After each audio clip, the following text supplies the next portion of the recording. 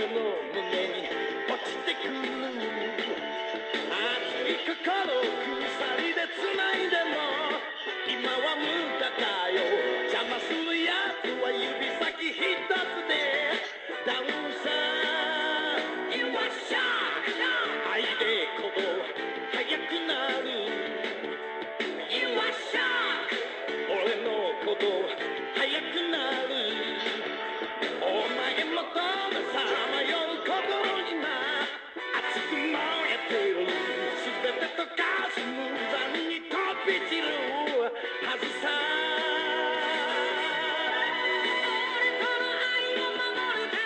Alright, you know what? That's enough of that theme song. Just end it there, please. Thank you.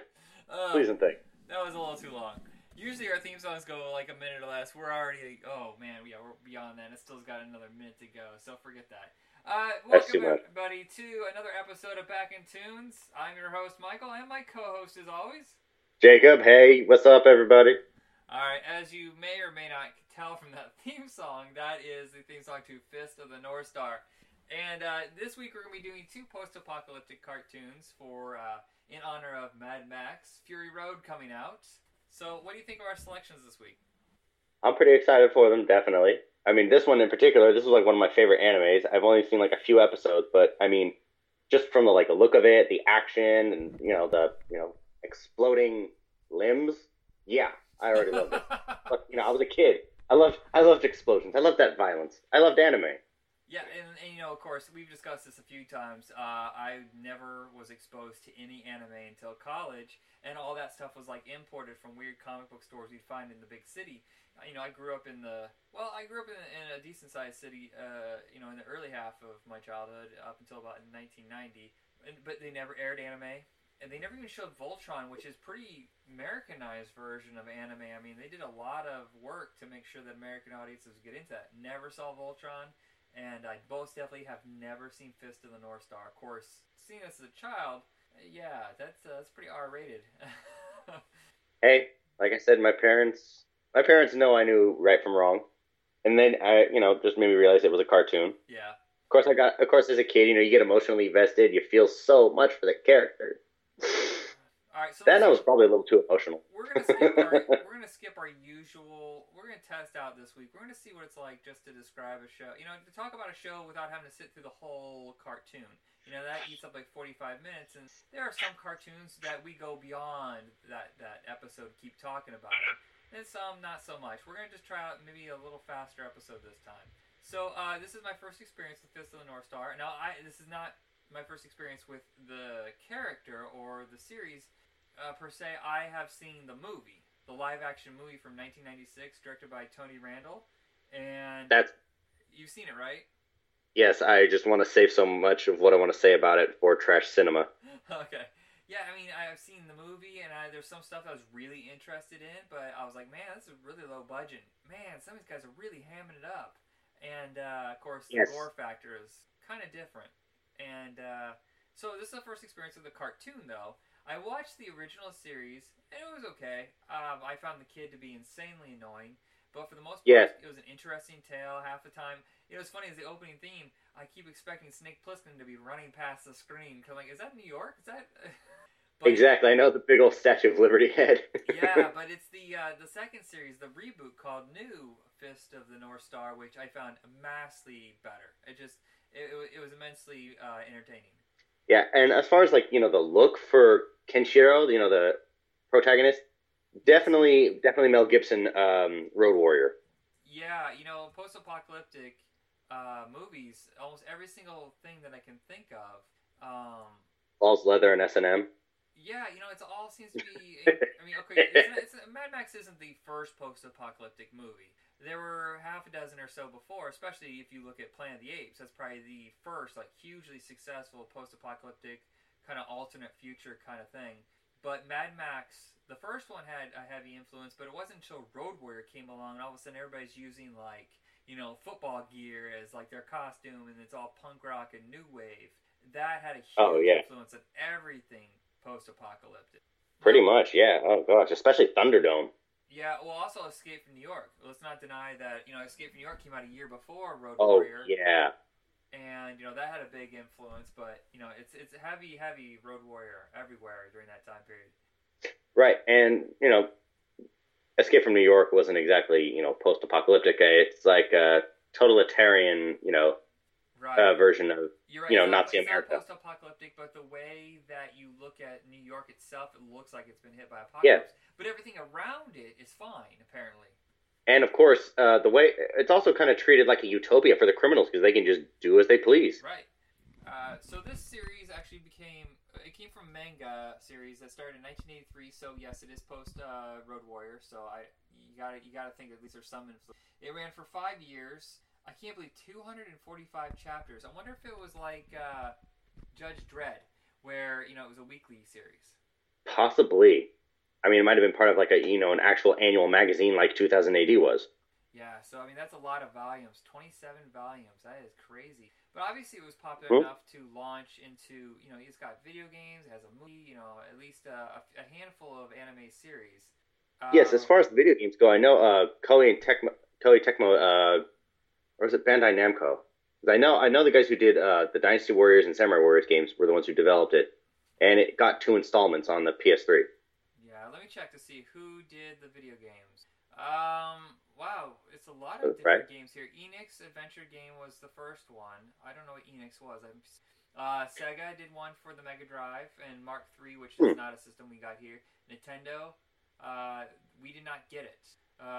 It only came out on the Game Boy and the Famicom, but it never says any of this stuff was really transferred to our. Let me look. Fist of the North Star, Kings of the Universe. It was a fighting game. It was developed for the Saturn, PlayStation, the arcade, PlayStation, Nintendo DS. Oh yeah, probably not released. Probably wasn't popular enough Oh, you know what? for an overseas audience. Yeah, and there's another game that just came out recently, 2013, Ken's Rage 2, which is for Japanese only. Dang. No, I could have sworn it was available here in the U.S. I know the first one was. Yeah, the first one is. It doesn't say anything. Oh no. I'm sorry, I read this wrong. It was released in 2012 in Japan and North America in 2013. Yep, it did have somewhat of a popular. I mean, personally, like as far as the Warriors games go, it's like very repetitive, like basic, massive, action game where you can just kill thousands of, players in a heartbeat. But this one, it kind of took it into a fighting genre. I actually tried out the demo of it. It seemed cool at first, but you get a little bit bored of it afterwards. However, if you're like that huge of a fan of the series, then you'll love it. And some people are simply pleased. Yeah, I think a lot of fighting games kind of wear out their welcome, and it's only a handful that have like tons of things you have to dig through and discover. That Like Mortal Kombat X. right, okay, but so Mhm. back to the original anime series. I just surprised. Is this the first animated series I ever seen gore? In fact, was it the first one to be like made for adults? I'm not sure. I think there was something before that. For me as a kid, I think it was one of the first ones that were really gory. So, and after that was like Ghost in the Shell. But for me, this was. Yeah.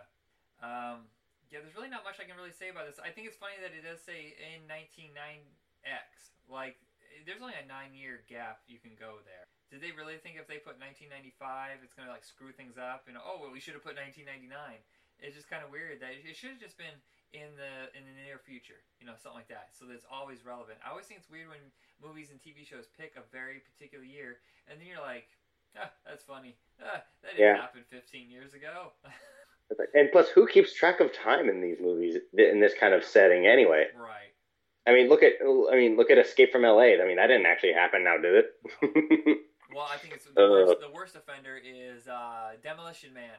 It's filmed in 1993. It was released at the end of '93, and it says 1996. And all of a sudden, they have the ability to freeze people, like completely freeze people in these giant cubes and keep them completely intact. I'm like, that's only 3 years away. The technology would have to exist already in order for you to incorporate it and use it on a regular basis. yeah, no, I don't think cryogenics and freezing is possible right now. No, and Not even now. that's the problem with future things is they do whenever they date something, it's just a ridiculous idea. Anything else you want to say about Fist of the North Star? I would definitely recommend watching it. And let's see, like especially if you love action, it's got like the whole post-apocalyptic, setting, but with like classic, almost Bruce Lee fantasy kind of combat. Yeah. I myself prefer the newer series. I think it has a little bit more universal appeal. The first series seems like it's very. I mean, I gotta say, there's this thing with some anime that I've seen where they always have to have a cutesy character, a kid or a robot, and it's always really, really annoying. Like it's always got this Or voice annoying. that's just like, come on, man, just shut up. It's like the Orko of their universe, and we had Orko and Cringer and whatever that character was from Thundercats. What was that character that we Snarf. Snarf? Like, Yeah, it exactly. always has to have this cute character, and I'm just like, ditch it, man. It can be more badass than ever. But It's like, just kill the little annoying sidekick. yeah, or how about he just not be annoying? Just be a sidekick. Something like that. Yeah, that could work too. But you got to have some kind of comedic relief. Just as long as it's not another Jar Jar Binks, we can't have that. One was bad enough. Jar Jar. I think we've outlawed Jar Jar. Alright, so Good. that's it for us here with Fist of the North Star. We're going to take a brief break and we'll come back with Thundar the Barbarian. Thundar, the Barbarian. The year 1994. From out of space comes a runaway planet, hurtling between the Earth and the Moon, unleashing cosmic destruction. Man's civilization is cast in ruin. 2,000 years later, Earth is reborn. A strange new world rises from the old. A world of savagery, super science, and sorcery. But one man bursts his bonds to fight for justice. With his companions, Oofla the Monk and Princess Ariel, he pits his strength, his courage, and his fabulous sun's sword against the forces of evil.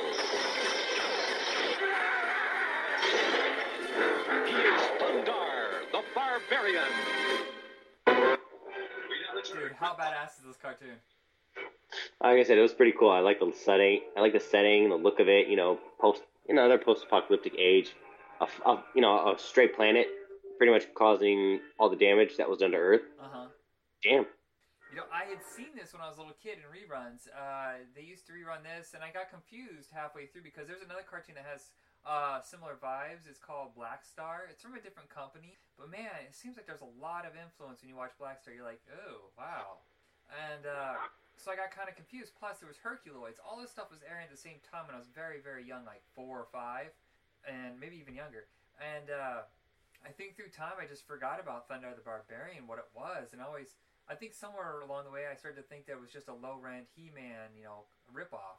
And then you go back and realize this existed before He-Man. And how groundbreaking it was because besides Johnny Quest, there really wasn't a whole lot of grown-up. Or not grown-up, but I would say serious cartoons. Yeah. Aimed at probably like teenagers. And this cartoon is so entertaining. I know he's got a sword. Like, how is that sword powered? Is it like solar paneled? Well, Is that how it's? They said it was a solar sword. I have to look that up. But the one thing I'll take from this is the fact that if any cartoon deserves to be adapted into live action, it's this movie. This right. cartoon. Yes. Plus, Ruby Spears did. Was in Hanna-Barbera. They always did. Like kiddish. Like Jabberjaw, Speed Buggy, Fang Face, Scooby Doo, Flintstones, and Jetsons, all those cartoons, none of them were really taken seriously or a serious theme like this. Yeah. Do you know who co-created? But it still has. Do you know who the creator of this cartoon is? I know Ruby Spears is produced it, but who is the actual creator? The guy who designed the entire world, the storyline, is Steve Gerber, the creator of Howard the Duck. Oh wow. Yeah, and he worked awesome. heavy. He worked heavy on Guardians of the Galaxy. So we owe one of the biggest hits of last year to Steve Gerber, and one of the worst movies of all time of the 80s is Howard the Duck. But you actually like Howard the Duck, don't you? It is, of course. I was a little kid. I mean, how could I not like it? It was I watched it all the time too. Everybody says it's a terrible movie. I haven't seen it since it originally came out. I feel like I should revisit this. Maybe we should talk about it on Trash Cinema. Yeah, we should. That and Masters of the Universe, or should we pair that up with Masters of the Universe, or should we pair Howard the Duck with something else? Well, maybe like Punisher.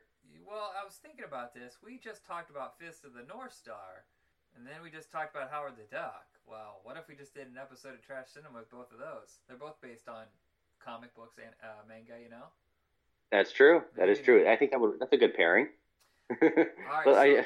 Thundar the Barbarian, you know, as groundbreaking and as amazing as it was, it only lasted 2 years. Which, you know, when we first started doing this show, I thought a lot of these cartoons were on forever and ever and ever. And I keep finding out even the biggest shows were only on for, like, at best 3 or 4 years. But the thing is that this show is rerun over and over to the point where you would forget that it was on. Oh, wow. Yeah, you'd think it like lasted forever. So this is not. I mean, this isn't technically Hanna-Barbera. This is Ruby Spears, but Hanna-Barbera ended up buying them out in the 90s, so it just came back to them. Oh, okay. Yeah, because I know it was on Boomerang. It was like part of the, you know, big Boomerang, you know, cast of classic cartoon characters roundup. I will say here, the G-Men, I guess they're like mutated rats, and this man, Gemini, you know, as you soon find out, is like, you know, a flip face. You know, it's like calm and cool 1 minute, and then he'll flip his face and be like, you found me, right? It's like if they took Skeletor and Manny faces from He-Man and then combined them in the same character. Yeah, or like on the astrology sign Gemini, you know, dual personalities. Yeah, makes total sense too. Well, this is way in the future. 3994 AD. I think that's the farthest I've ever seen a post-apocalyptic movie or TV show. Oh yeah, gosh, I didn't even think the planet would even still exist. Yeah, I don't think Planet of the Apes is even that far ahead. I think it's just like in the year 3000 or something. Yeah, possibly. Oh, look, there's the Statue of Liberty. New York. It's all gone. You know what? Almost every post-apocalyptic thing has that. It almost always has the Statue of Liberty pop up in it. That doesn't make any sense. Well, what is it in Judge Dredd where all of a sudden the Statue of Liberty is in the middle of the city? You're like, wait, did they move it? Because they didn't build a city on that little thing, you know? They built a city all around Mega City. Mega City is one big city that ranges from New York, I think, down to Boston, to Massachusetts. Yeah. Yeah, it's supposed to house like 800 million people. Pretty intense. Pretty crazy. All right, so we were talking before the episode that the Thundar is voiced by Robert Ridgely. Now, a lot of people don't know his name, but you'll know his face. And probably his voice, too. The funny thing is, I probably know him from a bunch of animation or voiceover stuff, but I know him primarily from Boogie Nights. And you remembered that he was in, what was it, Blazing Saddles? And Robin Hood Men in Tights. He was the hangman with the eye patch. Would you care for a blindfold? How about half one? He is in Blazing Saddles, High Anxiety, Life Stinks, and he repeats his role in Robin Hood Men in Tights. That's right. Yeah, he was a go-to guy, at least that little part as well, for Mel Brooks. Yeah, and I forgot he was in Beverly Hills Cop 2. I forgot. I've seen that movie like 1,000 times, and I realized that he was... Oh, wow. Yeah, he did a lot of TV, a lot of movies, and he did tons of voiceover stuff. Now, the reason I know who he is because I was watching the commentary track for Boogie Nights, and they did this whole thing on him and how he was connected to Ernie Anderson. Ernie Anderson was very well known where I was from because he played Ghoulardi out of Cleveland. Have you heard of Ghoulardi? No, I can't say I have. Ghoulardi was one of those horror hosts. You know, you put on cheesy makeup, do funny gags, and horror films. And his partner in the writing and comedy of it was Tim Conway. Oh, wow, Tim Conway. Yeah. Now he's a legend. Ernie Anderson is P.T. Anderson's dad. Oh, wow. Yeah, so him and Tim Conway and Robert Ridgely, they were all like really close, and they did a lot of stuff here and there together. And of course, as years went by, Tim Conway became super famous, you know, and Ghoulardi, he kind of stayed doing his thing for a while.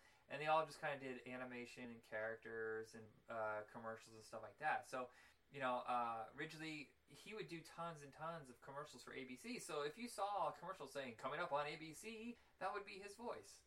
Oh, yeah, definitely. Honestly, though, knowing that he was the hangman for Blazing Saddles, like, every line like that I repeat, that every line he says, I repeat in my head in the style of that hangman. Other than that, he didn't do a whole lot of cartoons. He did the Tarzan Lord of the Jungle TV show for Filmation. He also did the New Adventures of Flash Gordon. He did characters for 13 Ghosts of Scooby-Doo, Tailspin, Thundar the Barbarian, and then Strawberry Shortcake. Strawberry Shortcake. Yeah. That was around like early 90s? Yeah, no, that was probably I think around 84, 85. Strawberry Shortcake. Who was in Strawberry Shortcake? I don't know. I never rewatched it. That was one of those things where Mr. watched it. I'd have to look it up. It was one of those cutesy shows like Rainbow Bright. You realize we've never really touched upon any of those kids' cartoons that are for girls? Because I don't think that day is ever going to happen. I just don't see myself having a half-hour conversation about Rainbow Bright or Care Bears. It's kind of stupid. Maybe we should spin this off and get a couple people who actually watch those and give them their own little show. My Little Pony. I never saw My Little Pony. I just had no interest. Oh. The only one I ever watched was She-Ra. Oh yeah, no, She-Ra was pretty awesome. That was definitely a strong female lead. Oh, I forgot to say this. He also played Pitfall Harry in the Saturday Supercade cartoon, and we're going to be covering Saturday Super and Pac-Man in an episode in July. That's right, just in time for Pixels. Yep. All right. Which is definitely going to be under discussion for the summer movies. Yeah. Other than Robert Ridgely, we got I don't really know the other actors. Henry Cordone. He did voice work for Fred Flintstone. Wow, he took over for Fred Flintstone when the original voiceover actor died. Oh, wow. Yeah. Oh, you know what? I bet he plays the villain. Because now that I think about it, if you listen to the villain's voice, the one with the spinning heads, they sound awfully like... Oh, yeah. Yeah, he sounds like Gemini. It's the voice of Gemini. See, this is the first time I've actually seen Thundarr the Barbarian. I apologize for not remembering the character's name. I think sometimes the fact that I do like 5 shows is a little much, and I find myself forgetting things by the time we actually get around to recording episodes, so I apologize if I'm kind of a flake. No, don't worry. I noticed about cartoons like this, it's very fast-paced. It does not take its time with dialogue at all. It was over before I even knew it. Gosh. Everything's pretty much in fast forward. You might as well play the Benny Hill theme tune as you watch this cartoon. It goes by that quickly. Of course, that would leave no time for dialogue, and these voice actors would be out of work. What just happened? I'm wondering, have they ever done a crossover with, Thundarr and He-Man? No, different companies, but it would be interesting if someone could get that right. I don't know who right now owns Filmation. I think DreamWorks owns the rights to film cartoons. I don't know if they're powerful enough to license, convince somebody to go, hey, come on over here and let's put these two together. Oh yeah, no, that does. Yeah, no, that would be pretty awesome. Yeah, other than this, Thundarr has been kind of forgotten. He really had no other spin-offs, no reboots. Yeah, I'm surprised he didn't show up in a graphic. I know when DC launched its New 52. Yeah, I know when DC relaunched the Masters of the Universe franchise as a comic book series. I'm surprised they didn't add in Thundarr the Barbarian somehow with that. Yeah. Or at least they probably would have had to get the rights, like you said, from Pixar, because they're the ones who own it, right? The complete series is on Warner Archive. You can buy it there. And it's also part of a package you found in stores called the 1980s Compilation Series. You know what? I forgot. I have seen before. I forgot about 4 or 5 years ago I was watching this. And that's when I got confused. Because I think Black Star and Thundarr and it's something the Golden Glider. There was 3 shows that were very similar all on the same disc. Yeah, it says here, Black Star was heavily influenced by Thundarr the Barbarian, even though at no point does he ever give credit to it. But they do. I watch Black Star. They're very similar. I'll have to watch Black Star whenever I get the chance. Yeah, it's not post-apocalyptic. It's just a weird version.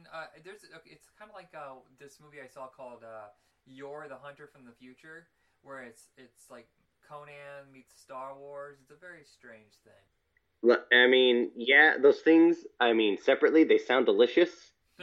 But when you mash them together, it's just too much. Yeah, sometimes it works. Sometimes, you have to see Yor the Hunter from the Future. It's the most fucking bizarre thing I've ever seen. I apologize for swearing. I thought I wasn't going to cuss on the show, but if you've seen Yor, there's no way you can't be like, what the, it's an insane movie.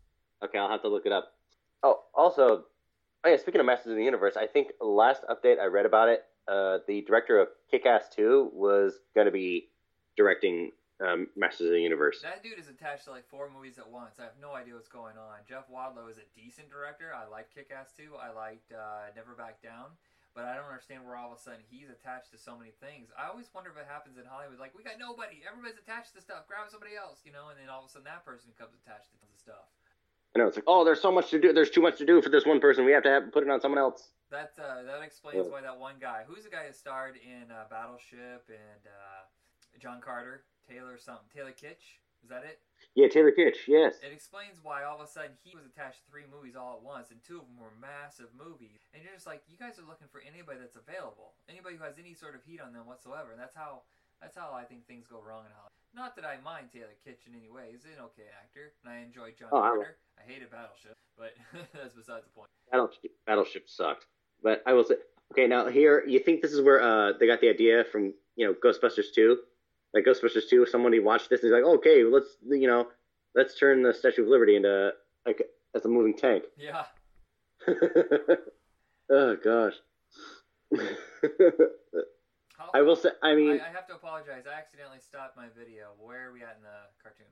Oh, it's when the Statue of Liberty is attacking. No, time. What's the time? Oh, it's 15:15. Oh, okay, so we have a couple minutes left. I love the look of it, and it's so exciting and action-packed. And like I said, it's one of the very few cartoons that didn't back away. It always seemed like they always needed a character for cutesiness. Something to appeal to the little ones. I feel like Ruby Spears and Steve Garber were in agreement when they designed this, saying, hey, guess what? There's people who still watch cartoons, but, they're going into their teenage years, and they want to see something awesome. And this was the first to really set that trend. Of course, the 80s after that was littered with tons of cartoons that were pretty action-packed and dead serious. Transformers. And stayed with you forever. Yeah. And those, I think, last better because the stuff that has a kissy character, you find yourself just going, come on. Like, if he it's like, we get it. Edit out Orko. Okay, just this moment right here, I can't help but laugh, but, especially just hearing him in the Hangman voice where he just yells out, the Pearl! And then just throws it at the Statue of Liberty, and it gets rid of all the magic that was flowing through her. It's just, I'm sorry, when he does stuff like that, I can't take him seriously. I didn't realize that Steve Gerber passed away. He died in 2008. Oh. Well, at least he left a legacy of great things. I mean, as much as Howard the Duck was joked about for years after the movie, in the 70s, he was pretty groundbreaking. He was very satirical, lots of political kind of stuff going on, tongue-in-cheek. It was kind of like Mad Magazine for kids who had outgrew Mad Magazine. But then, of course, the movie came out and kind of just kicked it right in the butt. And it's like... Wait, which movie came out? When the Howard the Duck movie came out and it bombed horribly, it kind of killed the edge of Howard the Duck, and he was hidden for years, only popping up randomly like in Man-Thing and stuff like that. Of course, he has his cameo at the end of Guardians of the Galaxy when everybody's all of a sudden like, awesome! Yeah, I know. And it was voiced by Seth Green, too. I was like, okay, so if Howard the Duck gets his own thing, is it going to be Seth Green? Yeah, who knows? He won't get his own thing, but I bet you he'll be part of something else. He might show up in the next Guardians of the Galaxy in a slightly bigger role. Yeah, that'd be awesome. It's like, what if Duck World has one of the Infinity Stones? Here's the thing. It could be possible. I'll say this about Steve Gerber. He was severely sick for years, and yet, during this whole time, he still worked his butt off. He knew that he was probably dying, and yet he didn't take it easy. He was still working for DC Comics at the very end, working on Dr. Fate. That's awesome. Oh, wow. Yeah, that tells you commitment right there. He's like, well, what am I going to do? Sit here and watch TV and think about my life being over? Or am I going to keep busting my butt, getting something out there for the people to enjoy, leaving a legacy? Especially working on a character like Dr. Fate, too, who is like one of the biggest, supernatural, protagonists in the DC universe. Yeah, and he's not an easy character to write either, so he must have been using just like his energy. He was mostly a Marvel guy, though. He worked for Malibu Comics, Image, Eclipse, and DC. But he did most of his work over at Marvel. And, man, he worked on everything. Avengers, Captain America, Cloak and Dagger, Daredevil, Defenders, Freddy Krueger. Wow, I forgot that there was a Freddy Krueger series from Marvel. Almost every single issue of Howard the Duck. Wow. Incredible Hulk, Iron Man, Man-Thing. He was the main writer on Man-Thing. Also a terrible movie. Man, this guy's not getting a whole lot of justice. Man-Thing? I have to look this up. Is this like a parody of Swamp Thing? No, Man-Thing, it was... Okay, so Man-Thing was kind of like Swamp Thing. I never really read it, so it's kind of hard to... You know how Swamp Thing was really, like, edgy and thoughtful and mature, and it went into, like, all sorts of, like, different corners of the DC universe that were, like, horror element kind of stuff? And then the movie kind of crapped all over that. Well, it's kind of the same thing with Man-Thing. Man-Thing, he didn't really fight crime, but he was kind of like a ghosty kind of... He's like the Spectre in a weird way. The Spectre in the DC universe. He had a way of finding evil and teaching it a lesson. And he always had this thing where if you were scared or it was a fear of your own bad sins or whatever, you would burn in his touch. I mean, I barely know what's going on. Because here's the thing, is the movie... almost nothing to do with the comic whatsoever. It's as if someone says, you know what, we'll license the name and the look, but otherwise we're just going to make up our own stuff. That's what was wrong with the movie. Oh, wow. Okay, so I'm actually looking up some info about Man Thing right now. I think there was a reference to him in Iron Man 3. Is there now? While you're looking that up, I'll say this. Steve Gerber, the things that he worked on, of course, is what we're watching right now. He also worked on Dungeons and Dragons, the animated series, which we just did last week. Not you and me, but another friend. He worked on the Batman the Animated Series, Superman Animated Series, and Yu-Gi-Oh! Oh, wow. Yeah, so besides Yu-Gi-Oh! comics, he was knocking out some scripts for cartoons. Oh, wow, that's awesome. Oh, yeah, but no, his name drop. Actually, Man Thing's wife was actually like one of the girl that she was the redhead that was experimented on in Iron Man 3. Oh, really? Yeah, the one who had a burnt face. I was like, oh, hey, who knows? They might. Well, I know they in Captain America 2 they even dropped Doctor Strange's name. Oh, I remember that. You know, we should go into this Man Thing. I'll try to get you a copy of Man Thing, and you can finally see it. It's really, really hard to find because I think Marvel is deeply ashamed of it. Now, The Punisher and Man Thing were the only two movies that Artisan ever made with the license that they had from Marvel. They had licensed Deadpool, I believe. They licensed Punisher, Iron Fist, and Iron Fist almost went with Ray Park. And then the only thing they ever got going was a Punisher and Man Thing, and the Man Thing was so different than what we expected, and it's slow. And they didn't know what to do with it. Artisan went out of business and sold their catalog off to Lionsgate. So they just threw it on Sci-Fi Channel and then straight to video, and it's almost been completely hidden. Oh, wow. Yeah, so it's very hard to find. It's a very odd movie. I'm not going to say it's a good movie. At the time, I thought it was really irritating, but I should watch it again just to check. Which movie again? Man Thing. Yeah, he looks a lot like Swamp Thing. Yeah, definitely. That happens sometimes with the DC Marvel Universe. They'll have guys that look similar. All right, so I think we've gone off pretty far from Thunder the Barbarian. The episode has ended, so I think that's time for us to wrap up. Anything you want to say about Thunder before we go? Like I said, I hope it gets some kind of a reboot. Yeah, it is killer, man. I can't believe I've never really sat down and like watched it. It is really good. I mean, considering, or at least make some kind of appearance somehow in the Marvel Cinematic Universe. Well, I guess it probably with Doctor Strange. No. It would be the DC Universe because Hanna-Barbera is owned by Warner Brothers. So yeah, if they're going to reintroduce Thunder the Barbarian, bring him in. Bring him into the DC Universe in some way. Either have him like an alternate reality or like the way it is, a futuristic kind of thing. They do have a future DC world, so they might be able to just do like a little spin-off and then give him his own series. Oh yeah, I mean, I don't know. I mean, as far considering what like DC's planned so far, I think Warner Brothers is going to do a pretty good job. All right, so that's especially, it. That's it for us here at Back in Tunes, and this is Michael signing off. All right, this is Jacob signing off. Good night, everybody. Namaste and good luck. And boogie woogie woogie all down.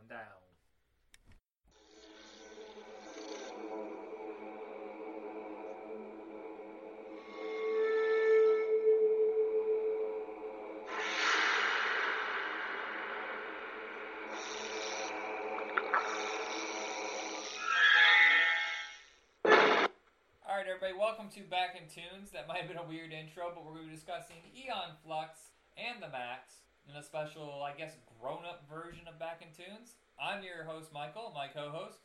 Jacob, how y'all doing?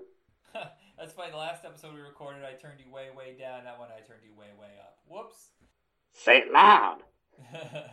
Alright, so this is going to be kind of a shorter episode because Aeon Flux and the Max, they kind of aired in smaller chunks than the normal cartoon. But, Jacob, go ahead and let me know what you think about the show. Well, what I thought about the show, I watched it a lot when I was a kid. It was really intriguing to see. It was very different from everything else I've seen. It's created by Peter Chang, who also created Phantom 2040. He was the character designer on that, and he also did Reign, which was the one about Alexander the Great, same animation style. Yeah, I was kind of confused. I mean, as a kid, prepubescent, getting into it, liking girls at an early age, and I didn't know any. I was kind of turned on by it. I was like, oh shoot, look at this girl in BDS. I think we all were. It's very erotic and weird, and there's some weird tongue stuff going on in a lot of those cartoons, man. Licking nipples, tonguing each other. Oh yeah, it's kind of gross. Plus, it is. It's MTV. It was part of MTV's The Oddities. Their little cartoon hour that they would have. Well, actually, it's like it bounced around different shows, but what I first experienced it on was Liquid Television, which was a half-hour show of experimental cartoons. And so that's the first place I saw Beavis and Butthead and Squigglevision, or not Squigglevision, but it was like these squiggly line drawings of scenes from movies like Night of the Living Dead and stuff like that. But then the last Right. one was Eon Flux, and I remember just sitting there watching it going, wait, what am I watching? That guy just sucked on someone's nipple for a second, and guns are blasting, and no one's talking, no one's saying anything. Yeah, no, it really adds mystery to the characters with no dialogue. It's all really just interpretation. It all started out as short segments, and then eventually, I think one season, it started getting half-hour segments and more dialogue.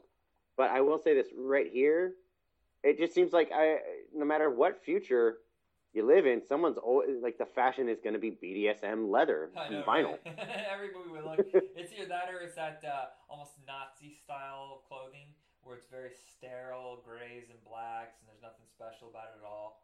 Exactly, that too. Also, I mean, that first opening shot, you see that fly buzzing around and Yeah. goes right near that eyeball, and then it gets closed in like a Venus flytrap.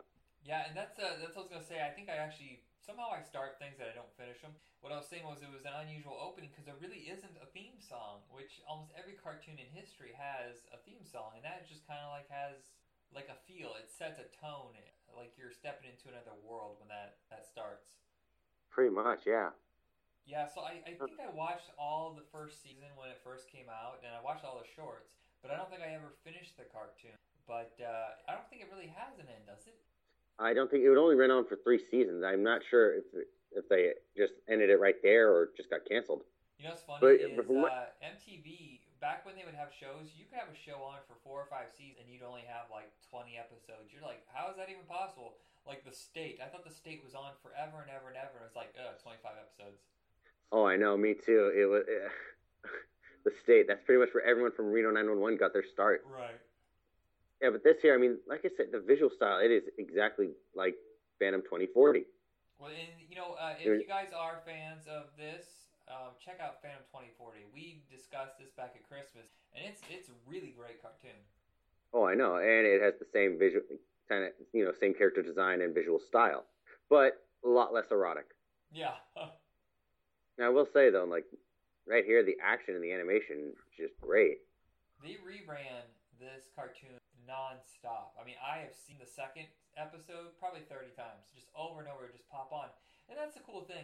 Sometimes when a show is a full-length show, you get kind of burned out, but these short little bits and pieces here and there, I'm completely fine with. Yeah. Oh no, me too. For me as a kid, I thought they were just full length, half-hour episodes. Time goes by so slowly, we don't even grasp the concept of how fast it can really go. Right. Unlike adults. What did you So, think yeah, of the also- movie? Oh my god! All right. How is it the same thing? Even the creator was just really disappointed. It just like they did not. It's like they may have appreciated my show and loved it, but it's like they did not. I did not see the faith in. Oh gosh, I did not see actual faith in their work. I didn't see anything that showed why people loved my show in the first place. Right. Something like that, along that line. There seems to be a curse, and mostly it's with the women. But whenever an actor wins an award at the Academy Award, either supporting or lead, it seems like almost immediately, if there is any sort of breakthrough heat on them, the next movie they do is always some sci-fi, comic book, fantasy piece of shit. It's always something that like, oh, that's an interesting. Oh, you guys did not think that out at all. Come on, Catwoman, look at that. It just seems like every time it either does nothing for them, or the next movie is some big budget piece of crap, and you're just like, oh, this is so bad. Oh no, exactly. I mean, plus I don't even see how some people could even think that movie was going to turn out. What were the writers thinking? Plus, they also said studios always make last minute changes too, so you kind of have to blame the studios. Yeah, there's no way this the sexuality was going to be there. Man, there's a lot of tonguing going on. Good God, he is like I digging know. her earwax out. That is fucked up. And she looks like she's yeah, it is. It's like are they genetically modified? What's the deal there? Yeah, it's And funny. she looked like she was starting to get turned on by it too. I mean, look what she was doing with her gun. Yeah. Normally we don't cuss on this cartoon or on this show, Back in Tunes, but this is a grown-up cartoon. If you're listening to this, you're obviously old enough to tolerate some words, because this is messed up. This is a wild, wild cartoon. It is. I mean, and that movie didn't even break any kind of boundaries or go with that kind of. No, it was Or very safe, very boring. I have to tell you this, I never finished the movie. And I'm glad you didn't. Heck, even just 10 minutes was a waste of time. Yeah. It's one of those movies where you're constantly looking at your watch, like, oh gosh, this movie over. I don't want to waste my money. Yeah, don't want to leave so early. The best parts were in the trailer, and guess what? The trailer wasn't that appealing. Exactly. Yeah, I know. It's like, sure. I just don't understand what it is that after they get an Academy Award, are they just going for a paycheck, or are they going to give them more exposure by doing a big studio film? I appreciate an actor who wins an Oscar and then just tries to do the best movie they can. Doesn't matter if they think they're going to get an Academy Award. Doesn't mean they're looking for box office. Just something that they themselves really want to make, not what their manager and agents are pressuring them to do. Right. Now, this right here, I think, from what we could tell earlier, it just seems like the guy just like cut his finger open and he let that bug in. It's like and from what you can tell from the news clippings, it's like some big virus outbreak, and it's spreading. And now he's like bringing it. Now this guy here seems to have his own agenda by poisoning that billionaire that old billionaire in the bed. What is that? Which of course is her target as well. Huh? What is that thing doing to him? It's like jostling him back and forth. Is it massaging? What the hell is that? Yeah, it's like maybe spinal treatment. I don't know. Keeping their back nice and. The animation on MTV was obviously very, very low budget, so you can see a lot of recycled animation here, but it's still very unique. Peter Chung had a very direct vision, and he never compromised on that vision. Not at all, no. They didn't compromise on anything on the MTV show. No, MTV was really... I think MTV was really cool. Yes, they didn't have the money to give huge budgets, but they always gave pretty much 100% freedom to do whatever you wanted. All right. And look what they did with Beavis and Butthead. Well, there's some other ones like Clone High, Ren and Stimpy. What's the one, the Brothers Grunt from the creator of Ren and Stimpy? There's some great stuff going on during that time period. And MTV doesn't show music videos, and nor do they have a TV show worth a damn. Oh, of course not. It's all just garbage. I don't even know how you can call it MTV anymore. Uh-oh, she's about to get shit going. Then, lo and behold, stabbed in the back of the heel, and bleh. I know, that was so weird. Like, the main character already died just like that? In the first episode, what the hell? How did I never get that before? I don't know. I must have never actually watched the very end of this. No, she just got disintegrated. I guess this is her home. Oh, wow. Well, they definitely thought this through, should anything happen. I think it's funny that this is the far-flung future, and yet they still have film cameras. Exactly. I know, no floating little robots or anything. So I'm guessing that purple stuff was the cure. Yeah. And now they're mass producing it. And like I guess that old billionaire died. Yeah, that guy, he looks like Rutger Hauer from Blade Runner. He does, kind of. Yet, right here, we see Aeon Flux in some kind of dreamscape. Getting here we go with tongues. More tongue. With Dr. Manhattan. Yeah, and now she's a foot fetish model? It does kind of throw you off a bit, and it speculates. This is how I felt after watching Lost for the first time. It's a very strange cartoon, but I am impressed by its uniqueness. And, I mean, obviously it has a following for a reason. I mean, we wouldn't even be discussing this right now, because it probably would have just done this, and that was it. It never made it to a full series. Oh, gosh. I said Peter Chang earlier, didn't I? I can't remember. I hope I didn't. All right, so that's it for us with Aeon Flux. Let's go and discuss the Max. We're going to take a break real quick, and we'll kick it into gear with the Max. Most of us inhabit at least two worlds. The real world, where we're at the mercy of circumstance, and the world within, the unconscious, a safe place where we can escape. The Max shifts between these worlds against his will. Here, homeless, he lives in a box in an alley. The only one who really cares for him is Julie Winters, a freelance social worker. But in Pangea, the other world, he rules the Outback and is the protector of Julie, his jungle queen. There, he cares for her, but he always ends up back in the real world. And me, old Mr. Gone, only I can see that the secret which unites them could destroy them. I could be helpful. Screw it. I think I'll have some fun with them first. Alright, so we're talking about the Max now. The Max is another really strange one, and it's from MTV. And, I don't know, Jacob, what do you feel about this cartoon? I don't know. As a kid, I was very confused, but I liked it. I mean, to me, he was just like this big purple superhero that would travel between his. I thought it was his home world and then the real world, but it's not. Like I said, it's just a dream world. It definitely has to touch on the subject of subconsciousness and alternate, realities, parallel dimensions to an extent. But the animation, I kid you not, is still really out there. I think this is something that could still hold up to today. Oh yeah. I first heard of the Max. I had been reading Incredible Hulk like religiously, for like 200 issues, Right. and there's a run of the Incredible Hulk. I think it was around P60 area, where Sam Keith was the artist, and at the time I didn't appreciate it, but then I would go back and revisit it, and every year I was like, wow, this is something really strange and unusual, and I'm kind of getting into it.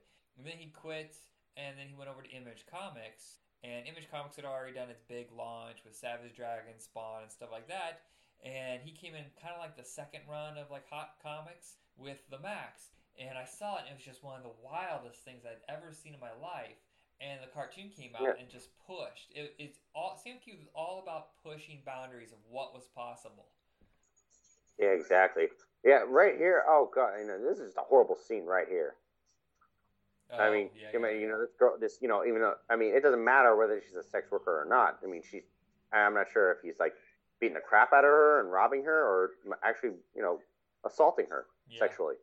And then the Max comes in and, he looked like nothing else in comic books. Almost every character in Image would remind you in one way or another, either was intentional or unintentional, of a Marvel character. And you look at him and go, no, he is completely unique. There is nothing like Max. Yeah, I know, but what I thought was pretty funny, how it's like you think it's a narration, and all of a sudden it's like, oh crap, I'm talking out loud again. Yeah. And then this scene here, I was like, who was that villain just now? The one that just took out that girl. But no, yeah, the Max was definitely original, and plus, how he communicates is so strange because he has no mouth, he has no lower jaw, he just has giant rabbit buck teeth. I know, but look right here, you can definitely tell they put in some live animation shadow screen up against. Yeah, it's just really color the background. Well, what it feels like is Ralph Bakshi. He was exactly. Yeah, he broke grounds with. He never had much money, so he had to think of clever ways of getting an image across. And he did rotoscoping and mixing live action with animation. And it was very unusual at the time, but it was also groundbreaking. And the Max seems to be heavily influenced in what Ralph Bakshi was attempting to do. Because, like I said, Marvel was very, very low budget. But by being low budget, you could really go edgy. Oh, indeed. But right here, as far as it goes with Max, it's like he doesn't just dream. It's like he thinks he's in another world. He's so sure. Yeah. As if he himself is just jumping between parallel dimensions and nobody's aware of it.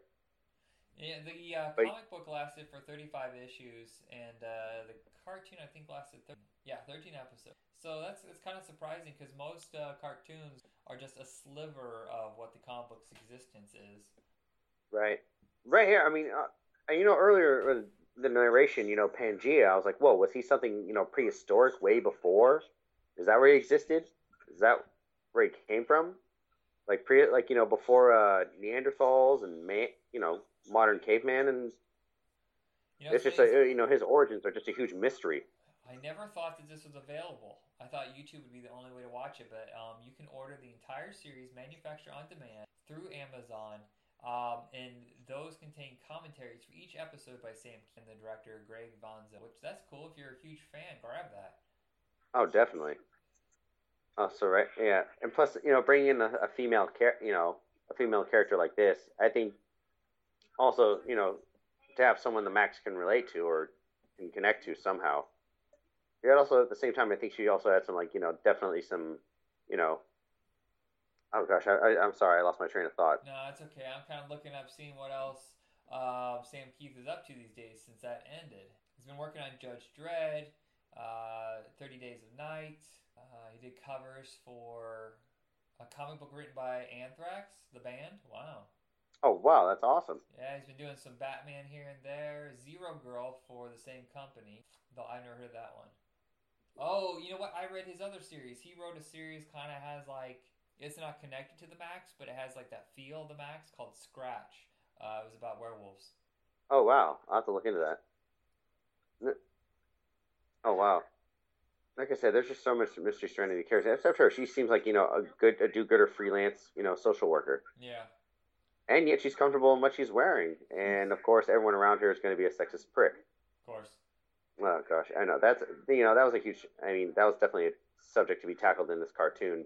Because in a minute, when she goes up to the guy at the office to get the Max out of jail, you listen to his dialogue and what he says, and you can tell straight up he's a sexist prick.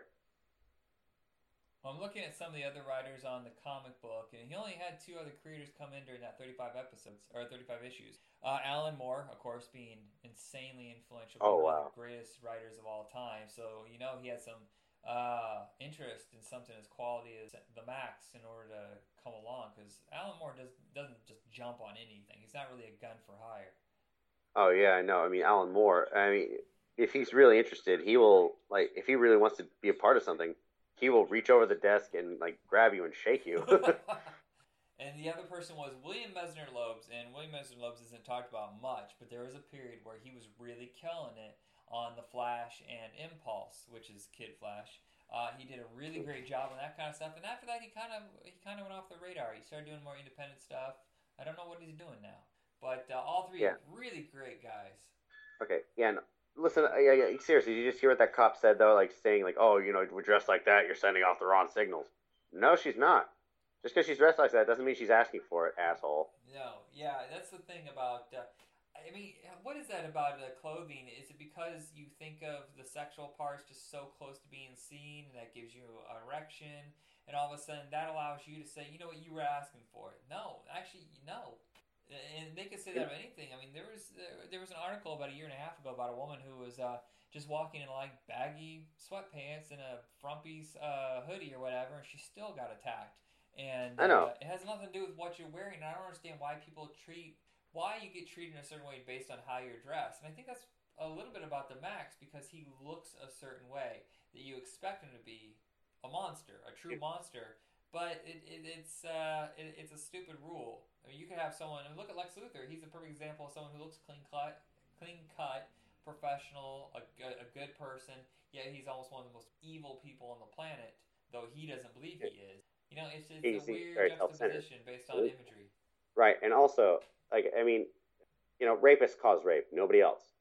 All right, so we don't want to end this on a sad note. That was kind of both cartoons are more mature and more sophisticated. So I apologize if this episode kind of turned you off because we went darker than normal. But it's just going to happen. We can't just talk about little kid cartoons. We need to evolve into other things. And animation for grown-ups is actually really ignored, and I think it's kind of stupid. Overseas, animation is for grown-ups. A lot of animation is for grown-ups. Yet in America, we treat it as if it's solely for comedy, only if it's for grown-ups, or kiddie stuff. You don't see a whole lot of action or sophisticated stuff for people above the age of 12. Sadly, no, we don't. I mean, there was also Spawn. Well, Spawn is one of the darkest cartoons Spawn. I've ever seen. That was one of the most brutal cartoons I've ever seen. My mom let me watch that as a kid. Of course, I didn't freak out. I wasn't too freaked out. My mom was just like, whatever. I know my son's not going to, go off being a murderous vigilante. Right. Or a, demon child. In one way, I probably was. I don't know. It was just 3 boys growing up, raising 3 sons, each a year apart. Yeah, it was pretty tough. We were pretty tough and quite rowdy. Oh, that's good. All right, everybody. So that's it for us here at Back in Tunes. Check us out. We just built a new page solely devoted to Back in Tunes with awesome artwork by my friend Ron. And I should say editing is now being done. I guess I want to say audio production value is being added by Jamesco.com. Jamesco is a really cool. It's Andrew Bargeron. He basically designs these awesome T-shirts that we both have. And he does comic book here and there, and he does really great audio design. He was in a band called Station, and I want to thank him. He takes no pay from me for the promotion. We kind of trade off. But if you're looking for someone to do some audio fixing on a podcast or recording, seriously, he's the guy to go to. Go to Jamesco.com, Gimetz. I think I screwed that. ZTZ. You know what? He'll fix this. He'll fix this as I'm saying it. Gimetz.co. Yeah, I think co.com. That's right. So, yes. Woo, you know how to spell. I do not. Plus, there's some really cool shirts on there too. Yeah. All right, everybody. Thank you again for all your support. We're getting some episodes out there again. I can't believe how people reacted to Thundar the Barbarian. Seriously, the most insanely popular episode I've ever had. This show was on for like 1 year.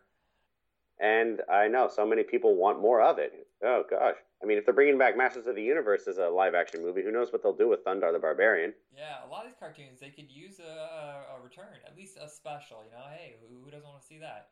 And we don't want to see any more crappy direct-to-video movies. We don't want to see any big-budget, bloated nonsense that has nothing to do with the cartoon. If you're gonna buy the rights to turn into a movie, stick to the origin. You know, stick to what you bought. I know. Hopefully Robert Rodriguez gets that right with Fire and Ice. I hope he actually gets it made because he's not a hot commodity right now. You know, we should really do a Ralph Bakshi episode because he made 5 or 6 really great movies, a few crappy ones, but he is so influential. Let us know if you want us to cover that, man. That sounds awesome. Oh, definitely. We should do that. Especially for me, what really got me into Ralph Bakshi was the Lord of the Rings animated movies. Yeah, mine was American Pop. We could do that. We could do Don Bluth. A couple other guys that did the movies. We should totally do that. All right, we're kind of winding out here. Thank you, everybody, for your support, and I'm signing off. All right, good night, everybody. Namaste and good luck. After years of peaceful existence on the distant planet Valoria, Questar and his people were forced into battle. The power of their step crystal ripped a hole in the fabric of time, sending them backward to prehistoric Earth.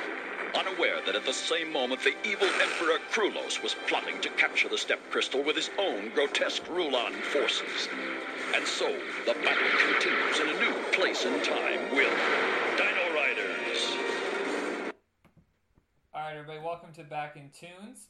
This episode, we're kind of doing a whole dinosaur theme because Jurassic World is coming out real soon. We're talking about what dinosaur cartoons should we watch. We watched 4 of them. One hurt so bad. Dino Saucers sucked so bad. I do not remember it ever being that dumb and goofy. I was blown away. I was surprised. Well, before we get too far to this, I'm Michael. That's Jacob. And hey, everybody. We're just going to be discussing a couple dinosaur cartoons. We decided to settle on Dino Riders. What was the other one? Extreme Dinosaurs. And yes. I think I'll throw out a little bit of Cadillacs and Dinosaurs because I got to watch it, but you didn't. So they all have kind of a theme. But yeah, that Dino Saucers, I actually wanted to go back in time and stop the production. If I had a choice between stopping Hitler or stopping the production of Dino Saucers, man, I'd be torn. I would be. That's a pretty big decision. I mean, but then again, you know, we both would disrupt the time-space continuum, and we probably have an alternate future. Who knows? Who knows what could have happened? Yeah, but then again, none of us have a time-traveling DeLorean, and it's not possible right now, so it can't happen. Damn. So we're going to just start off with Dino Riders. The adventure begins. Episodes up on YouTube. Oddly enough, this one's a little bit longer because someone left the commercials in, which I don't mind. It's kind of nostalgic watching these old commercials. Yeah. The funny thing is, the commercials that would air during cartoons are light years away from the commercials that would air with the nighttime TV shows, and almost all over cereal or sugary stuff, and definitely toys. All right, good. So up on YouTube, get the toys. Dino Riders, let's go. So of course the beginning is a little long. So the first episode's kind of strange because it has this rotoscoped, odd hand-drawn kind of opening. Oh, I thought we were watching the a-ha music video, Take On Me. Wow, I wonder if it's from the same people, because it definitely...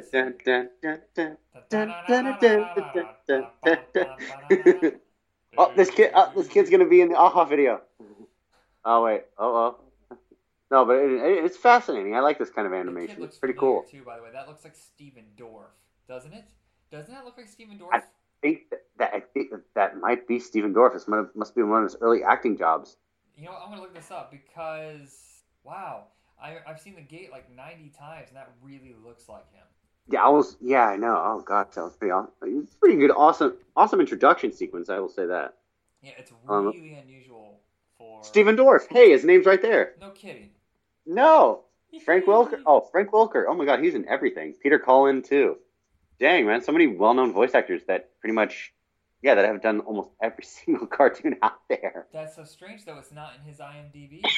Maybe he had it removed. Maybe you can do that when you're a kid. Like if you commit a crime before you're at a certain age, that you can, have it expunged. Well, maybe you can do that with IMDb credits. Probably, yeah. I think that's what happened. But yeah, no, that's totally Steven Dorff, or who knows? He was probably like one of the main. That's his name too. That's strange. That's probably he was probably one of the main kids in the cartoon, also. Okay, now it's going into space. Oh, cool. What kind of animation? This is really good animation for what? Like what? Late '80s? Yeah, this is top notch. Wow. Well, it's Marvel Productions, of course. At the time, they were the elite. They bought out Friz Freling's company that was known for doing like the Pink Panther cartoons.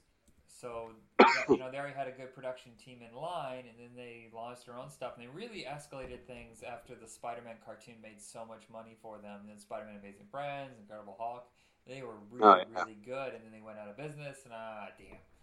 I know, it happens.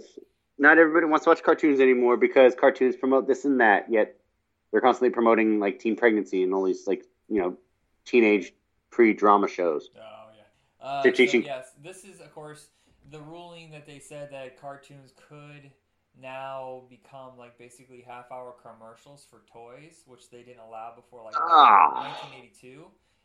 They allowed it, but of course there had to be some sort of redeeming value, especially if there was violence. That's why you ever notice when you watch G.I. Joe at the end, it's like, and knowing's half the battle and stuff like that. It was kind of a ruling that said you had to put in some sort of public service announcement to make up for the fact that it's basically a half-hour commercial. Pretty much, yeah. I mean, it's just not fair that cartoons had to be treated like they were just advertisements or commercials for little kids only. Yeah, like, well, then again, we wouldn't have Transformers, GoBots, G.I. Joe, Thundercats, He-Man. Disney. Yeah, Disney existed before the whole toy thing, but I get what you're saying. So Dino Riders was a line of toys from Tyco. I was doing toys at this time. I hadn't given them up before I went on to like baseball cards and stuff like that. But I don't remember anybody who had Dino Riders. I don't even remember the commercials or the toys, but I do remember the comic book from Marvel. And that's about it. No, well, hey, since you just mentioned Marvel Productions, it makes sense that they did the comic book. They had the rights to it. But so, like, this is a pretty cool setup. I mean, people from the future traveling through time to prehistoric Earth.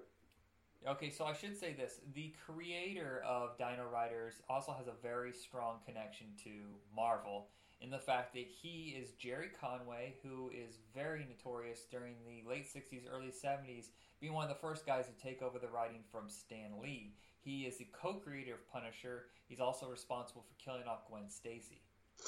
Oh, wow. He's a dark writer. Yeah, he knows how to switch things up. Yeah, he is. There's an excellent interview that he did for a podcast called Word Balloon, where this writer just basically does a whole career interview about his whole career and stuff like that, and it's really great. He also is the co-creator of Firestorm for DC. Oh, wow. I think he's responsible, though, for the worst era of Justice League of America. It was called Justice League Detroit, where they had nobody except like Aquaman and Martian Manhunter, and the rest of the team was just terrible. But I'm not sure. What? Okay, there was a point where Justice League was completely falling apart. They had none of the big league guys, and their home was not on a spaceship or a really cool headquarters. It was like in a cave in Detroit. Well, I mean, that kind of setting could make sense right now. Yeah, considering they're bankrupt and going to decay. Well, it's also completely ridiculous that Aquaman could be their leader. He's like there for a half hour. He's like, you know what? I can't do any monitor, watch or anything. Like that. I have to go. No, I gotta go hang out. This is like it's something like that is just set up for street heroes like Huntress or Nightwing or The Question. Yeah, not freaking Aquaman. I can back up Martian Manhunter, but I can see also why the sales suffer because Martian Manhunter is kind of a cult hero. So yeah, but whatever. I guess notorious for one of the worst eras of DC or Justice League ever. So I'm trying to guess like the setup here for these villains is like they're like mutated amphibians, flies, underwater animals. I'm like, okay, are these species that were going extinct? And now they're kind of getting revenge on the human race. Like, what was the backstory on that? Yeah, this is one of the most bonkers cartoons I've ever seen, but at the same time, it's so entertaining. There's a movie from 1982 called Yor, The Hunter from the Future, where they combine Star Wars and Conan the Barbarian. Oh, wow. Yeah, and it has stuff like this, like giant triceratops. and they're fighting it, and at the same time they have like stormtroopers with laser guns. It's a completely batshit insane movie. Wow. It is I'm not just going to say the concept here, like what they're doing with the dinosaurs, is like arming them with all their technology. I mean, how the elements from Earth? Well, then again, it's a cartoon, so you can't really get into it. Kids just love it because it's awesome. So I was about to say, like the elements of Earth, they're like sufficient, energy resources. I guess. But then again, with their technology, they're probably able to synthesize it better. Sorry, I'm looking at Jerry Conway, trying to find anything that he's done lately. Because he went off to do TV for a while, like he did this cartoon, but he also did tons of TV, did a couple movies. He wrote Conan the Destroyer, which is kind of the kid version. It's like the PG family version of Conan, which it's still entertaining, but come on, no sex, no gore, nah. Well, I thought it was pretty bloody. I thought it was still pretty bloody. Well, and it had Wilt Chamberlain. Yeah, when they take out that monster at the end, they rip off his nose. That's pretty disgusting, actually. Yeah, his horn. Yeah, but okay, I'm pretty sure that little kid is Steven Dorff. You know what? I can't find it in his IMDb, but man, it said his name though, right? Didn't it? Yeah, Steven Dorff. Dorff. Also, Jerry Conway wrote Fire and Ice. Have you ever seen this animated movie? By Ralph Bakshi, yes. Yeah, he also co-wrote that before he did Conan the Destroyer. He went on to do tons of TV. Father Dowling Mysteries, Diagnosis Murder, stuff that doesn't even make sense. Jake and the Fat Man. But then he went back and did Hercules.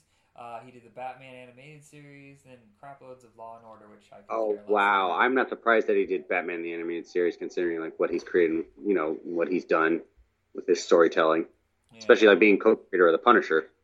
But I will say right here, okay, I want to say a little fact about the Tyrannosaurus Rex. I think there's been evidence that concludes that, or that supports the theory that the T-Rex was more of a scavenger because of its arms. Yeah. I mean, yeah, he may have a big old jaw, but it's like he really couldn't reach anything, and they probably exaggerated his size. I didn't know anything about that. When did this happen? I think this happened like about 2-3 years ago. Why does he have such tiny arms? Did they think that he didn't need to hold up anything to his mouth or hold things down and tear it apart? It's so strange. I don't know. I mean, like, I don't even think they could use the digging purposes. He'd have to use his mouth. Maybe that's why he was so pissed, It's like, I can't even eat a bowl of cereal. Can't jerk off. Yeah, I know. Bone on. I know. It's like, especially when mating, it's like you can't really hold the person down if they needed to. But then again, animals don't really get into it like we can. They probably look at us like we're a bunch of weirdos. Yeah, it's like, what kind of position is that? Louis C. I know. Even like Louis C.K. was like doing it instead of his show. He was like doing a little stand-up gig at the beginning of his show, and he's just like, well, he's there. He's doing that. Why are they making weird faces? He's coming on her tits. That's weird. Whoa. They're probably making fun of us. Oh my God, Turbo Hopper. We've officially gone from a PG show to a PG-13 show, but I think you know what? We tried to keep the show as low-key as possible, try to be family-friendly, but I think we got to the point where I've discovered our audience is all grown up, so fuck it. Yeah, no, okay. I definitely remember this Turbo Hopper. Oh man, Tyco RC. Oh my gosh, they made so many toys. While watching this, I got really nostalgic. Not because I've ever seen Dino Riders before, but when I listened to the voice, I looked at the style that it was animated in. I was like, oh, this takes me back. And I look at the names, of course, the same guys that we're always used to. Peter Cullen, Transformers, Optimus Prime. We got Rob Paulson. Frank Welker. Rob Paulson, amazing in the whole Warner Brothers era of like Animaniacs and Wacko, Yakko, and Die. Frank Welker, of course. The other names, not so much. Townsend Coleman sounds familiar. Jack Angel sounds familiar. Okay, Townsend Coleman did Michelangelo in Teenage Mutant Ninja Turtles. Jack Angel, I'm almost certain it is. Charlie Adler, I've seen his name plenty of times. Oh wow.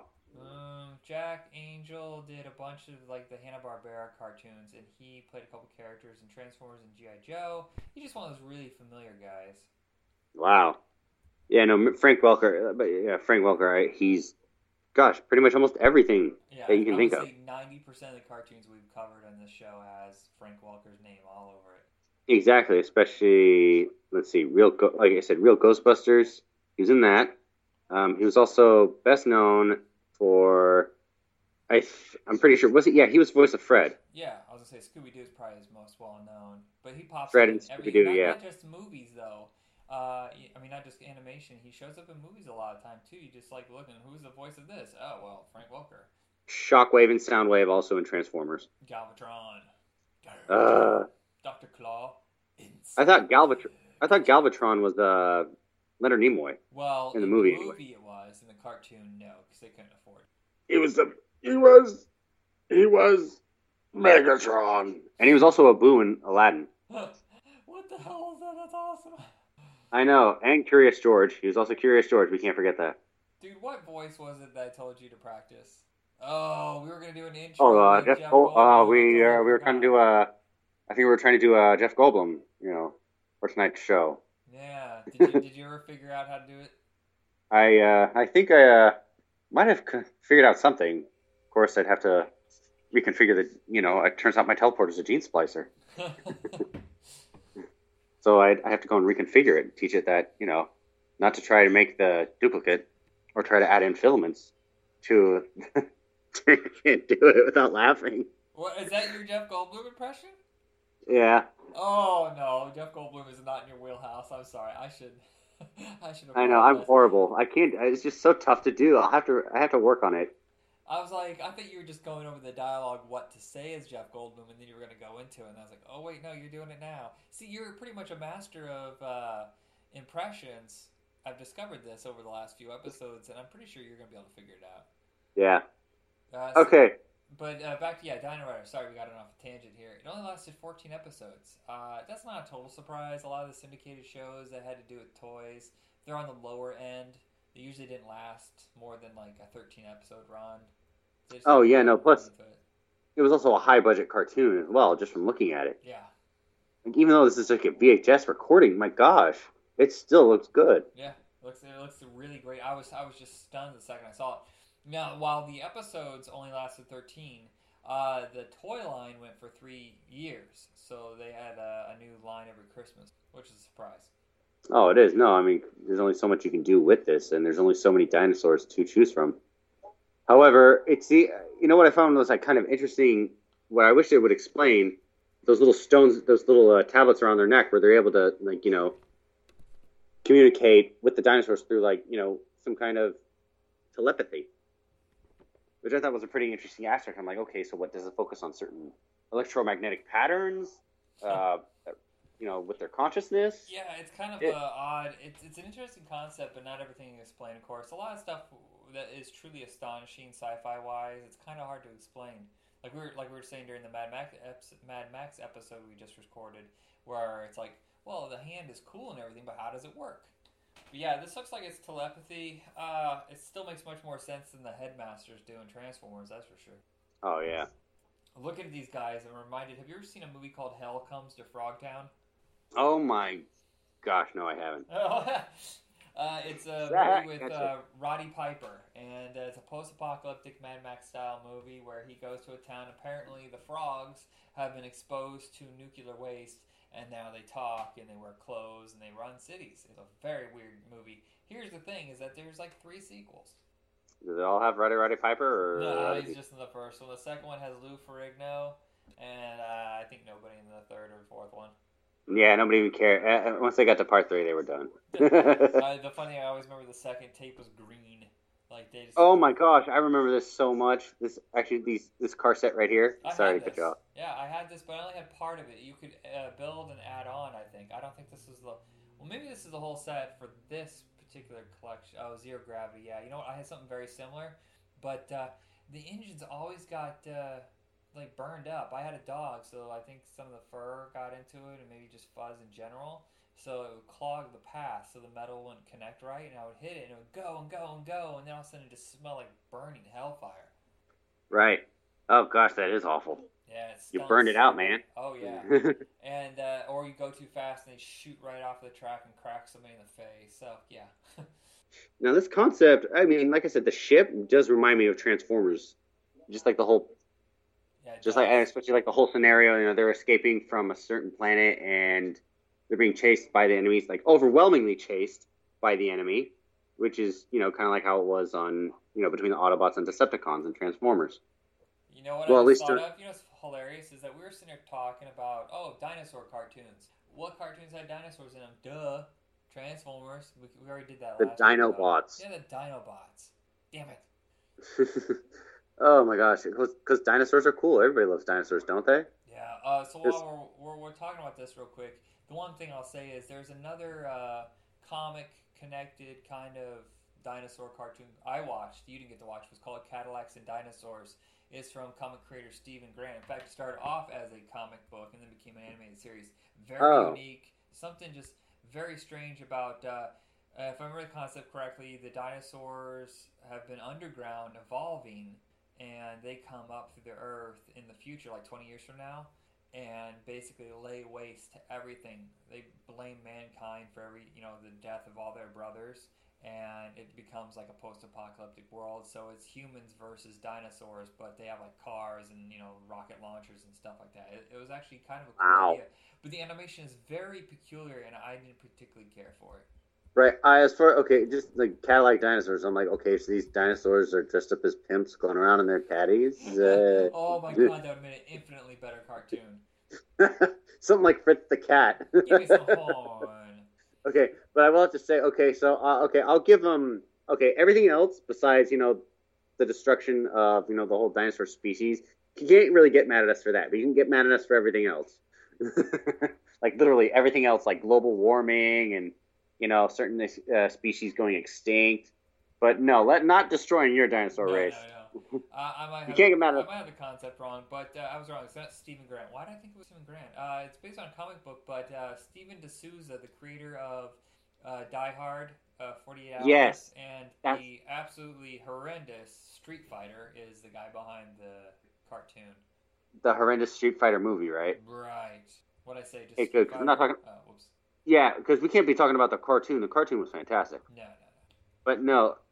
And also, a huge majority of these villains are, like, well, at least the lackeys anyway, they're all, like, cobras and snakes. That just seems kind of weird. It's like, do you think they would have more dominance over toads? That's weird. I'm looking this up, and I don't know this guy, Mark Schultz. He did a comic called Xenozoic Tales, and that's what Cadillacs and Dinosaurs spun off from, but I don't remember that comic in the... I remember there was a video game of this for like the Genesis or something. People were talking about Cadillacs and Dinosaurs like it was some great thing, but the comic didn't last very long, I don't believe, and neither did the cartoon. But if you're curious, the whole thing's out on DVD, and it's also on YouTube. Wait, I'm sorry, say that again? Oh, it's Cadillacs and Dinosaurs. I was saying the entire series is on DVD. It's also on YouTube if you want to check it out. Oh, okay, got it. Oh, Cadillacs and Dinosaurs was a Capcom game. What console it was? Put on? Yeah, but it didn't say what console it was. I think it was just an arcade game. It had to have been on a console. Nobody just puts them out for the arcade. But it looks like, if you look it up, it looks a lot like Street Fighter. It looks like the same engine. Did they fight dinosaurs? I don't know. Yeah, that was pretty weird. Yeah, I don't but it think doesn't they say did. it was for any console. I would think maybe it would be like the Neo Geo or something high end. Yeah, it had to be on something because I don't remember that game at all. That what's funny is some of the villains kind of remind me of He-Man characters, like the lesser characters on He-Man, or like She-Ra, Kordax crew. Yeah. Oh gosh. Speaking of, I hope He-Man makes a comeback soon. They should be making a movie. I don't understand. I thought after Transformers killing it at the box office, and G.I. Joe's doing well, Teenage Mutant Ninja Turtles did very well. Why hasn't there been like a plethora of toy-based movies? Why are we not seeing Thundercats? It's possible now. We have great CGI. We have great animation out there. Why can't they do that? Thundercats live action is going to look silly. He-Man, though, would translate very well. Oh, no, it definitely will. I mean, come on. We've got Battleship, and that was a piece of... That was that was pretty bad. But then, because Battleship bombed, they did Ouija. Now, critics hated Ouija, but I actually thought it was pretty entertaining. And not because I know the director. I just, I'm not that kind of... You can't buy my affection. Just because I know the guy doesn't mean I love the movie. But it was actually a pretty decent movie. So Hasbro's back on track. Yeah, Battleship was a big bag of ass. I did not finish that movie. Yeah, no, it's like, it doesn't matter who you're in it. It's like, I love Rihanna, but I mean, that wasn't enough. Taylor Kitsch is cool, as was that one guy from True Blood. I keep forgetting his name. Peter Sarsgaard. Oh, is he? No. It's Peter Sarsgaard's a different guy. He's the one from Boys Don't Cry and Green Lantern. That's right. He was Hal. It's Stellan Skarsgård's kid. What'd you say? It was who? No. He wasn't Hal. He was Hector. Was it Alex Sarsgaard? Alex Skarsgård. Yeah, something like that. He's the one. Stellan True Blood. Skarsgård's son. You know what's funny though? I'm watching Dino Riders here, and this could easily translate to the big screen. I mean, you already got dinosaurs, which are easy to master. Now just strap some people on there and use them as just load them with rocket launchers and kick some butt. I know, and plus we don't really need CGI villains. No. We can just use old prosthetics. The bad guys are going to have to modify, or they are going to have to CGI because they look ridiculous. No, some of them, yeah. But also, oh gosh, what was I going to say? Oh, it yeah. changed the hero's hairdo. Oh yeah, Liam Neeson was also in that one too. He was also in Battleship. Oh. Yeah, Liam Neeson. Yeah, Liam Neeson. I've actually said that more than once. Liam Neeson. I think that's it for us with Dino Riders. We really don't need to finish it. Well, the communicators it pretty much is finished. Did we just finish? Well, that was awfully coincidental. Yes, it was. Like I said, it could transition to the screen. Plus, you need something. Kids need to get interested. There needs to be more cartoons these days, and this is something that definitely needs to come back. Yeah. I mean, shoot, only one season, and I'm pretty sure some parents were very nostalgic. It's like, oh, cool, we'll see what they do with this new cartoon. All right, awesome. I can show it to my kids. My kids could get into it. All right, so that's it with us on Dino Riders. Let's pause for a second, and we'll jump to our next cartoon. Something's really rocking on planet number 3. Modern man's got prehistoric company. A colossal fossil fuel, unlike anything before. Between the reckless raptors and the extreme dinosaurs. Extreme, extreme, extreme dinosaurs. Tails that snap like thunderclaps, talking, stalking, raptor trap. Extreme, extreme, extreme dinosaurs. The plastic and Jurassic form. Extreme dinosaurs. Saurian, stop! Let's fossilize them! Extreme, extreme, extreme dinosaurs! Velocitossins to the max, they fossilize them in their tracks! Extreme, extreme, extreme dinosaurs! The plastic and Jurassic form! Extreme dinosaurs! Alright, so Extreme Dinosaurs is going to be the last cartoon I think we're going to discuss. I can't talk today. I hate that. I know, it's Friday. We're too excited. I'm already drunk. So of the dinosaur cartoons, there is one that we skipped. Denver the Last Dinosaur. It's just too kiddie for me. I can't do it. Did you ever watch Denver? I did when I was a little kid, but I have not watched it since then. Although that would have been a good idea to do too. I don't know. Dink the Last Dinosaur, I think, is a spin-off of that. Of course, there's other famous dinosaurs in cartoons. We talked about the Dinobots. We're going to do Flintstones, so don't think we ignored that. But Flintstones, I think, is perfect with Jetsons. It's so much more than just being about in the prehistoric times that it doesn't really fit in with this theme. And there was another one that I was thinking of, but I just forgot it. It was a dinosaur cartoon that I thought was complete ass, and I can't remember. So I guess it's good that I forgot. Right, yeah. No, okay, so I think I do remember this. It's by the same animation studios that did Street Sharks, and I think it was on around the same time, and there were some spin-off episodes. I think I remember watching those as a kid. Yeah, so usually we do cartoons that are 20 years old or older. This one's almost. It's from 1997, so we're kind of close. I'm not going to be too much of a stickler. We've gone beyond before with, what was it, the Avengers one we did last month or 2 months ago. So, but in general, we try to stay to classic. Oh, wow. Did you know this was on for 52 episodes? 52 episodes! That's good. That's pretty much that's like a lot, what? A lot more than... Well, I think Extreme Dinosaurs is okay, but I think I'm good with one episode. I'm not the kind of guy who would sit down and watch a whole series, whereas I would watch all Dino Riders. I just wish the other two were switched. The Dino Riders looks like it's the kind of thing that could have gone for 52 episodes. Yeah, but then again, well, this one was probably like a huge hit, too. This was a Canadian company, I believe, because the only name I recognize here is Gary Chalk, who is known for a lot of voice work, but also a lot of on-screen stuff, but mainly Canadian. Also, who's the voice of the main T-Rex guy? The one with the cannons on his shoulder. T-Rex. Is his name T-Bone? I believe so. Here, let me Tyrannosaurus look was the at... team's leader. Yeah, so Scott McNeil. Sounds familiar. Sounds like the kid from... Nope, that's not who I thought it was. I've seen Scott McNeil. He's in that documentary about voice actors. He was in Beast Wars. He did 4 characters there. He was in Gundam Wing, Inuyasha. I don't know what Stormhawks is. I'm not sure what it is, but I know him from Gundam Wing. He was Duo. He was also X-Men and X-Men Evolution. They came out around 2000 when everybody was in high school, and he was of course Wolverine. He's their mentor. Oh, I remember that series. Yeah. Yeah, no, Scott McNeil was in so many. I mean, pretty much almost every cartoon I watched. And of course, Gary Chalk, he's the voice of the villain, Bad Rap.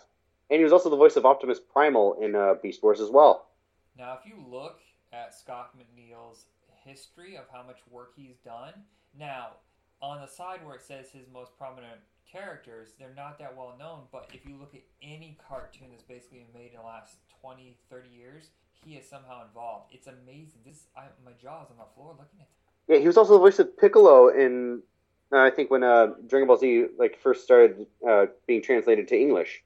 Well, he's in Reboot. He did tons of characters in Reboot, which is one of my favorite cartoons. Oh, yeah. League of Super Evil, I used to watch that. He-Man, G.I. Joe, Double Dragon. Oh, my gosh. Which we'll be discussing Double Dragon in a couple months here. Oh, there's a cartoon called Dino Baby. It's gross. Yeah, he was the voice of Jimmy Lee. He was Billy's brother. Wow, this He was also the voice of in the 2002 reboot of Masters of the Universe, he was Beastman, Ram Man, Stratos, Cobra Khan. Oh my gosh, he voiced a million people. Wait, are you talking about Gary Chalk or Scott McNeil? Because I was talking about Scott McNeil. Oh, Scott McNeil. Okay, just checking. Yeah, no, although Gary Chalk, he was the voice of Man-at-Arms as well. Yeah, I've seen mostly like his live action stuff. I just watched something with him. It was bugging the crap out of me. I think it was some cheap robot movie. I can't remember. Doesn't matter. You see his face all the time. I think he was on Stargate for a while too. All right, so this is from Deke. You know, we've only covered a few cartoons from Deke because I feel like they weren't that prominent with high quality stuff. Inspector Gadget, which we haven't discussed yet, which I want to, but I couldn't find a good combination with it. We have Captain Planet, we have Sonic the Hedgehog, which we haven't done yet either. Wow. There's a lot of good cartoons here that we just never really explored. We haven't explored yet. Ha-ha. Ha-ha. We're only a year and a half into this. We got 4 years or so worth of good material. Though there is a point where we're going to run out of good cartoons, and we're going to be like, screw it, we're changing it from back in tunes to trash tunes. We're going to just rip apart terrible, terrible cartoons. That could work. That sounds like a good idea. Well, we got our first taste with Battletoads, where I think at the end, in the last 5 minutes, we're like, fuck it, we're stopping it. We can't take it anymore. This is so bad. Yeah. Oh my gosh. Just looking at it. Yeah. No. During the Ocean Group. Yeah. Voice actors. Yeah, he was the voice of Piccolo. Oh, Blue Man Kuma. You know, he's a Canadian actor too. You see him all the time. If you type on him, he played the character Hard Rock. He's one of those guys. Oh darn, his face is not on Wikipedia. You look it up on IMDb though, you know. Possibly. What's his name again? Blue Man Kuma. I know him from the RoboCop TV series. He took over for the captain. Oh yes, no, I have. I do remember him. Oh my gosh, I remember seeing him in. Look Who's Talking. He was the one. He was in charge of the old folks' home. Yes. It says a complete series is on DVD in Australia, so I guess you're going to have to import them. Not in America, so screw it, you got YouTube. Who needs to buy the DVD if someone cool is going to be able to provide that for us? Of course. Thank you, YouTube, for now, until you become totally... Well, then again, they've already got too many ads running. Yeah, you know what, the whole ad thing is driving me up the wall. I can't even watch a trailer, which is 2.5 minutes long, without watching a trailer before. You're like, I don't recall hitting this trailer, and then you realize, oh, it's a commercial. Damn it. Yeah, he was also in. Yeah, Blue was also in Masters of the Universe. He played Decker in Masters of the Universe, was just the Snake Man. Yeah, there's certain companies that wouldn't go with known, like American known voice actors. They would go to Canada to save some money, or that other company was based there, like Nelvana is a leading company. He was also the voice of Gigabyte in Reboot. Yeah, he was. Oh my gosh, he was in a bunch of the cartoons we just mentioned. I didn't realize this, but we did Street Sharks last month, and one of the characters we talked about, or one of the spin-offs we talked about, was the fact that Dino Vengers was the original name of Extreme Dinosaurs. I thought Dino Vengers was a good name, but everything around 1997 all of a sudden turned to Extreme. Oh wow. I just remember all of a sudden everybody from like 1997 to about 2003, everything was Extreme Doritos, Extreme Hamburgers, Extreme Oh Cheese. yeah. You know, it's just like, oh, it's because the X Games came out and all of a sudden blew everybody away, how huge it was and all that. Everything had to be extreme. And then it was Unleashed. Pretty much, yeah. While everything was Unleashed. and I'm trying to think, Raw. You know, there's all sorts of code words they put in there. It's supposed to be, yeah, this is the new thing, man. Take out that old thing and toss it out. No, Mickey, you got to make it with this catchphrase. It's stupid. Right. And then you just mentioned RoboCop Alpha Commando. Yeah, Blue was also the voice of Sergeant Reed. Oh, I wasn't saying so much the cartoon. He is in there was a live action TV show of RoboCop that last. Oh, I remember that. Yeah, you know, RoboCop's one of those. We were talking about doing an episode where we discuss like R-rated movies that got turned into kids' cartoons, which boggles the mind. Like, how is there a Rambo cartoon? How is there a RoboCop? RoboCop makes a little more sense than Rambo, but there's some like Conan the Barbarian, the cartoon. You're like, oh, that seems like it'd be toned down. You know, certain things that like it shouldn't be rated PG, it should be rated R. But whatever. Right. Okay. So, like, so let's go back to Extreme Dinosaurs. So, of course, this guy right here acting like a CEO, but acting so busy, is like, I don't have time for this. Like, blah blah blah blah. I got to do business. Like, you're a freaking archaeologist. And a paleontologist. What else? What else do you need to do? I don't really like. I hate to be a dingleberry, but I don't like this look. This post Teenage Mutant Ninja Turtles look. The from I would say 92. Was that when the X-Men cartoon premiered? 1992. Yeah, I think it was 91. I could be wrong. That was the kickoff of this whole new era of cartoons, like action cartoons that just had a look that I didn't care for. So from like 92 or 91, you said, until probably around the time this cartoon came out, I don't like the looks. I think there's something about it just doesn't appeal to me. It's not that the stories aren't any good, but the animation is really ugly. It looks almost as bad as the late 70s, early 80s look. It's just, there's not a lot of character. Now, you had other companies like, Ren and Stimpy going on. I see companies with cartoons. Stuff with real stylized look, Cat Dog and Space Ghost. Something very peculiar and unusual about their look. The Head. Have you ever seen that cartoon, The Head? Oh, yes. Oh, no, from the Oddities. I remember that whole lineup. Yeah, But Eon Flux. There was a lot of cartoons coming out that had a very unique look, and I don't like this. It looks generic to me. Yeah, no, there's really not too much to this. I will give you that. And those robots, that's something I'd see in, like, Mega oh Man. gosh, the Hulk cartoon and Mega Man. Though Mega Man had a really good design to it. That it did. I mean, I'm hoping Mega Man does come back as another cartoon. They've got to do something with that character. Do you think the problem with these cartoons is the fact that kids were watching the ones from the 80s going, well, that doesn't look like the toy I have in my hand. I'm literally looking at Optimus Prime, the toy, and I'm looking at the cartoon. They're way, way different. Have you ever actually looked at Optimus Prime, the original toy? It looks nothing like the character in the cartoon. Yeah.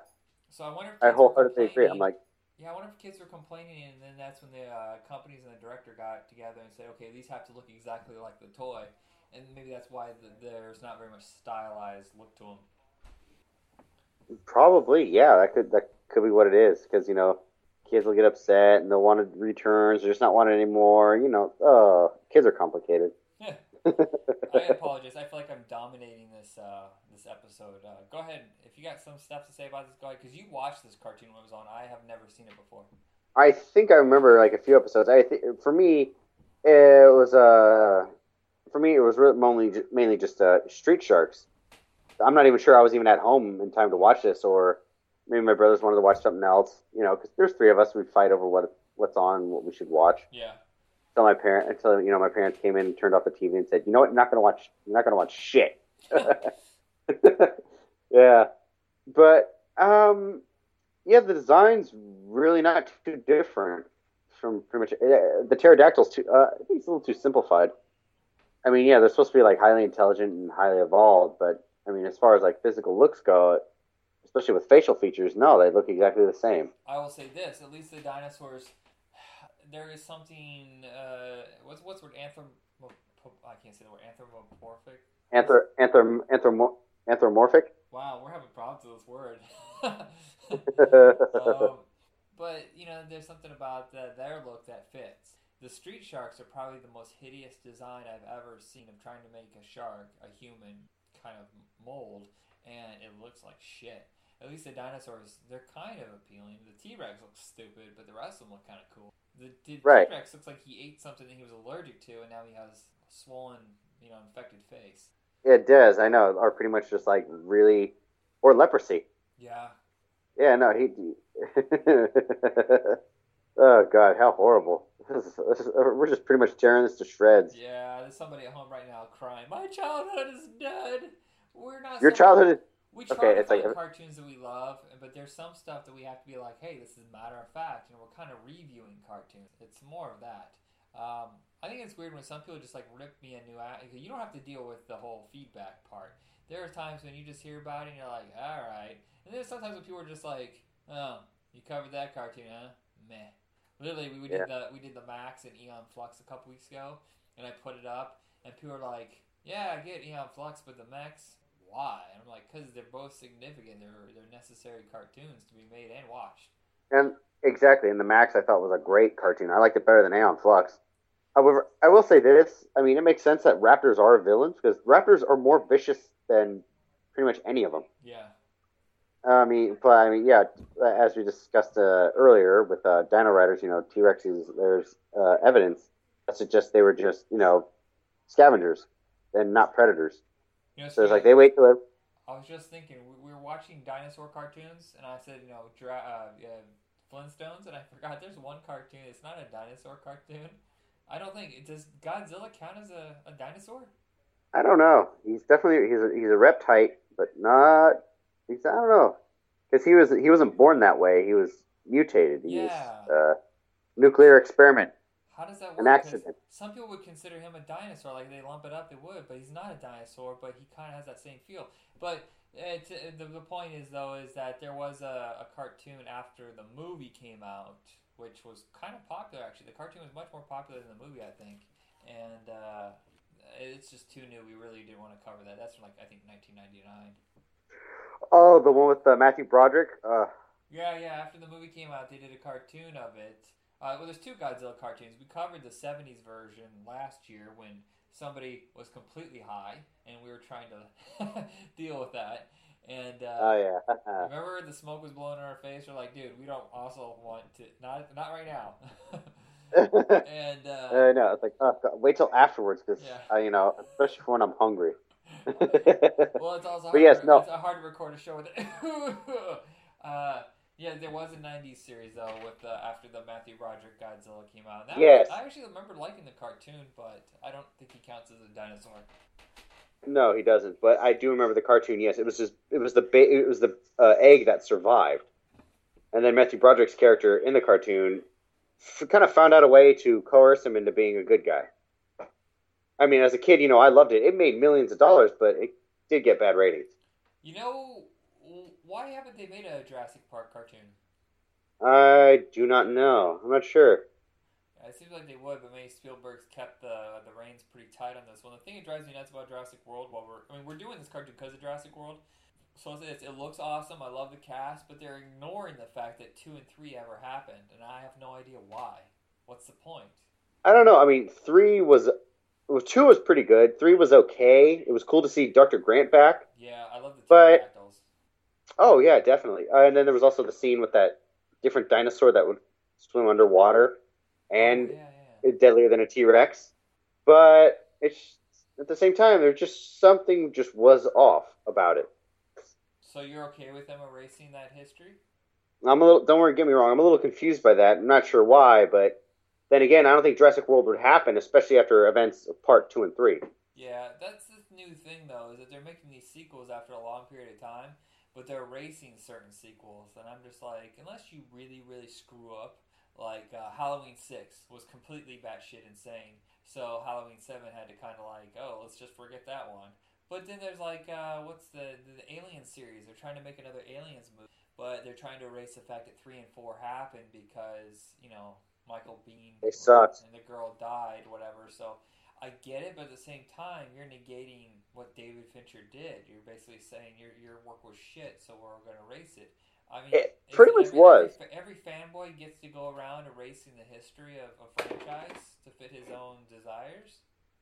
Right. I mean, well, also like what fanboys, like for the longest time before comic books became big movies, is pretty much like comic books were always just like disregarded and shelved and always thought as kid literature, not good enough for adults.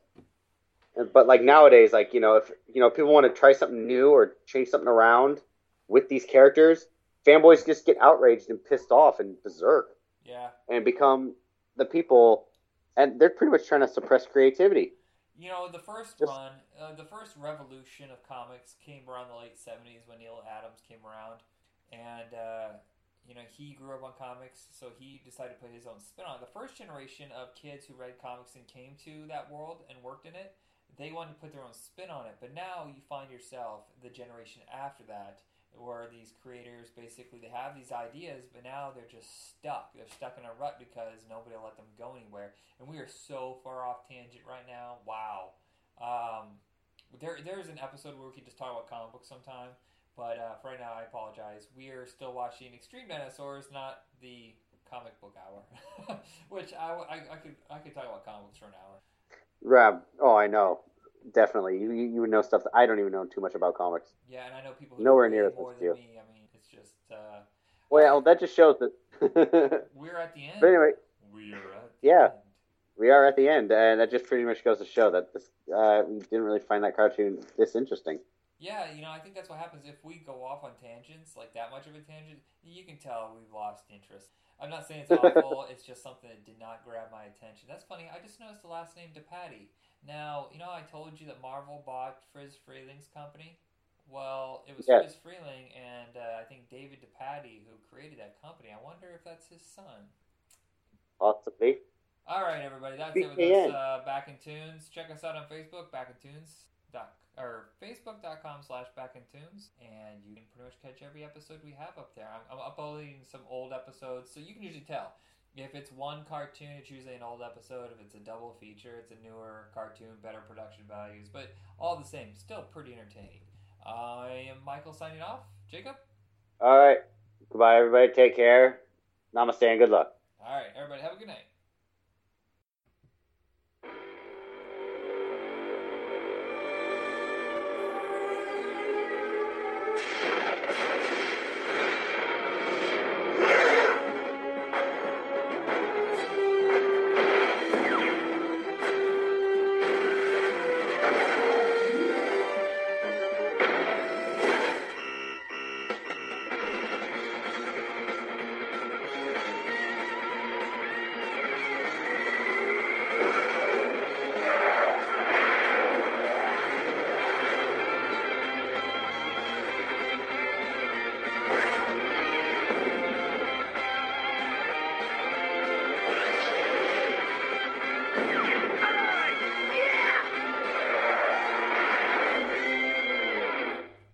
Alright everybody, welcome to Back in Tunes.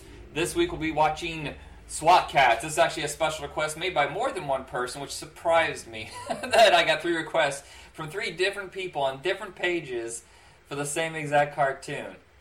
So first episode's going to be SWAT Kats, second one's going to be Wildcats. I'm your host, Michael. My co-host, Jacob. Hey everybody, how y'all doing? I cranked it up way too loud. Sorry everybody for the distortion. I had you really cranked up. Either that or I'm just really loud, I'm sorry. Yeah, no, it's okay. We tend to ask requests here and there, or we get requests, and we're more than happy to oblige our fans. If you do have an episode of, or not an episode, a cartoon you want us to review on Back in Tunes, totally let us know, and we have fun trying to find a cartoon that goes well with this one. This one's a little bit harder. SWAT Kats is very similar to a lot of cartoons that we already did. There's a lot of early 1990 cartoons that were influenced by Teenage Mutant Ninja Turtles. So we already did Street Sharks, we did Biker Mice from Mars and stuff like that. And then we had SWAT Kats, which is kind of in its own little world. So we tried to find something. We're going to do cops, but we decided to do Wildcats instead. Yeah, I mean, it was pretty hard to kind of set up with something like this. Plus, actually, what I remember now after watching it, it's a Hanna-Barbera cartoon. Yeah, I remember this, but I did not realize it was a Hanna-Barbera cartoon at all. I guess Hanna-Barbera started focusing on more action-oriented cartoons in the 90s. Especially the Johnny Quest reboot. Oh, yeah, no, definitely. I mean, it definitely needed to get some action rather than your goofy, lovable cartoons. You needed something to get the kids' attention, because all they wanted to do was just see people fight and blow stuff up. Right. And of course, a lot of that stuff kind of wore its welcome out, and kids were ready for action cartoons, especially in the 80s. You know, G.I. Joe and Transformers warmed things up, And then by the time Teenage Mutant Ninja Turtles came around, it was like everybody just started getting on the action bandwagon. Oh yeah, right here I will say the animation I will say is top notch. Yeah. Even gosh, just looking at the intro, it was like watching a movie. It's a little bit different for Hanna-Barbera, though. It doesn't have their usual style. I think that they outsourced this to another country. Yeah, they had to outsource somewhere. I mean, it does. It looks very different. This is something I'd see if I was watching. I don't know. I think there has to be some domestic, animation studios. I mean, the ones that did Cats Don't Dance. Yeah, well, those are more studio. The studios usually kept everything in-house, but it was television where it got a little sketchy. When Filmation went out of business, there was hardly anybody left in America making Saturday morning cartoons, especially action-oriented ones. And, of course, we had The Simpsons, and we had The Critic and stuff like that being shot in America, then later being outsourced to other countries. Did you watch SWAT Cats when it was originally on? Yes, I did. And actually, what I found out, 1994 was the best animated cartoon that year. It ran on from at least 93 to 95, 23 episodes only. And there were some episodes that just did not get to air and that weren't finished. They were still planning on continuing it, and then it just got canceled. Yeah, I swear I had seen this when I was a kid, but none of it seemed familiar to me at all. And now I know why. It was not on Saturday morning. It was not syndicated. This is one of the very first cartoons to actually premiere on a cable station, solely devoted to that station. Of course, USA would do it within a couple of years, with Savage Dragon, Wildcats, and other stuff. But TBS had a syndication block called The Fantastic World of Hanna-Barbera that ran on TBS, and I guess later they would send it out to other networks. But for the most part, I only remember it being on TBS, and I didn't really have cable that much growing up. Oh, yeah, no. So, especially where you were living at the time, too. It was tough to get any good, decent channels out there. Yeah, I mean, so you were so behind on everything. Well, at this point, I was obsessed with stand-up comedy, so I pretty much spent all my days either watching MTV or Comedy Central. Yeah. I do have to... And, of course, yes, there's, your typical cat jokes in cartoons like this. And so I'm guessing... Also, there was also... Oh, yeah, that's what I was going to mention. There was a Super Nintendo video game for this, too. Yeah, most of these cartoons that we cover, especially the ones in the early 90s, had excellent cartoon game or excellent Nintendo games or Sega games based on them. And which is weird because if it was a movie, it usually had one of the worst ever. But for some reason, when it came to cartoons, they always had excellent games. It's so weird. Pirates of Dark Water, this. DuckTales, Power Rangers, or not Power Rangers, Rescue Rangers. Oh, Power Rangers did have a good one, too. Yeah. And... I was looking at the voice cast here. Of course, Charlie Adler, you saw his name all the time. Jim Cummings, Darkwing Duck, Mark Hamill. Oh, Charlie Adler is dead. I didn't realize that. I'm sorry to hear that. But wait, who did Mark Hamill play? Give me a second. I'm just looking at Charlie Adler. I'd have to look up. Tress MacNeille was also in this. Gary Owens, rest in peace. Mm-hmm. Mark Hamill... Maybe he was one of the villains. Brock Peters, wow, he played one of the villains. Frank Welker, yet again. Rob Paulson, wow. Yeah, it says Mark Hamill was in here, but he didn't play one of the main characters. Maybe he was one of those guys that just popped in and out as, whatever character was... Like a special villain, yeah. Or something like that. Okay, so definitely the villain here, it seems like, yes, he's a time, he definitely has something to do with time. He might be able to jump through it, or probably an old sorcerer that got sealed away. I think it's weird. We were talking about the fact that SWAT Cats was the number one show in the country in 1994, or number one animated show in the country in 1994, and yet the next year it was canceled. I don't understand how that works with cartoons. It's funny, if grown-ups attach themselves to a cartoon, it'll be on forever and ever and ever, even when it doesn't need to be. I'm sorry, Family Guy should have ended years ago. Simpsons should have ended years ago. It hasn't been funny in forever. And yet... when it comes to kids, their attention span is so short that it can be a massive success in 1 year, and then the next year, we're done. We're moving on. Kids aren't loyal, jerks. No, they aren't. They don't really care. I don't know. I was always loyal to Captain Planet and Batman and Power Rangers for the longest time. Yeah, all three of those have been on for a really long time. I'm surprised nobody requested Captain Planet, especially during Earth Day when that happened. Oh man, do we need to do it? I have apprehensions on watching Captain Planet. Though I've never seen it, so I'm being a little bit of a jerk there. Like I said, at least give it a shot. Watch it first. Okay. And then if you like it, we could do it. Yeah, you know what? We should have done that. I feel like we missed something there. Maybe next Earth Day if we last that long. Possibly. And all the polar bears are okay.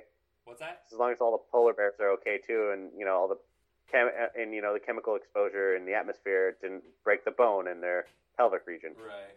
Yeah, no, it's an actual scientific fact. They have a bone in their penis, which is because it could take weeks to impregnate a female polar bear.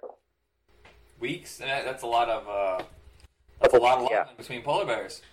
Yeah, no, but in order to keep them hard, there is a bone in their penis, actually. All right.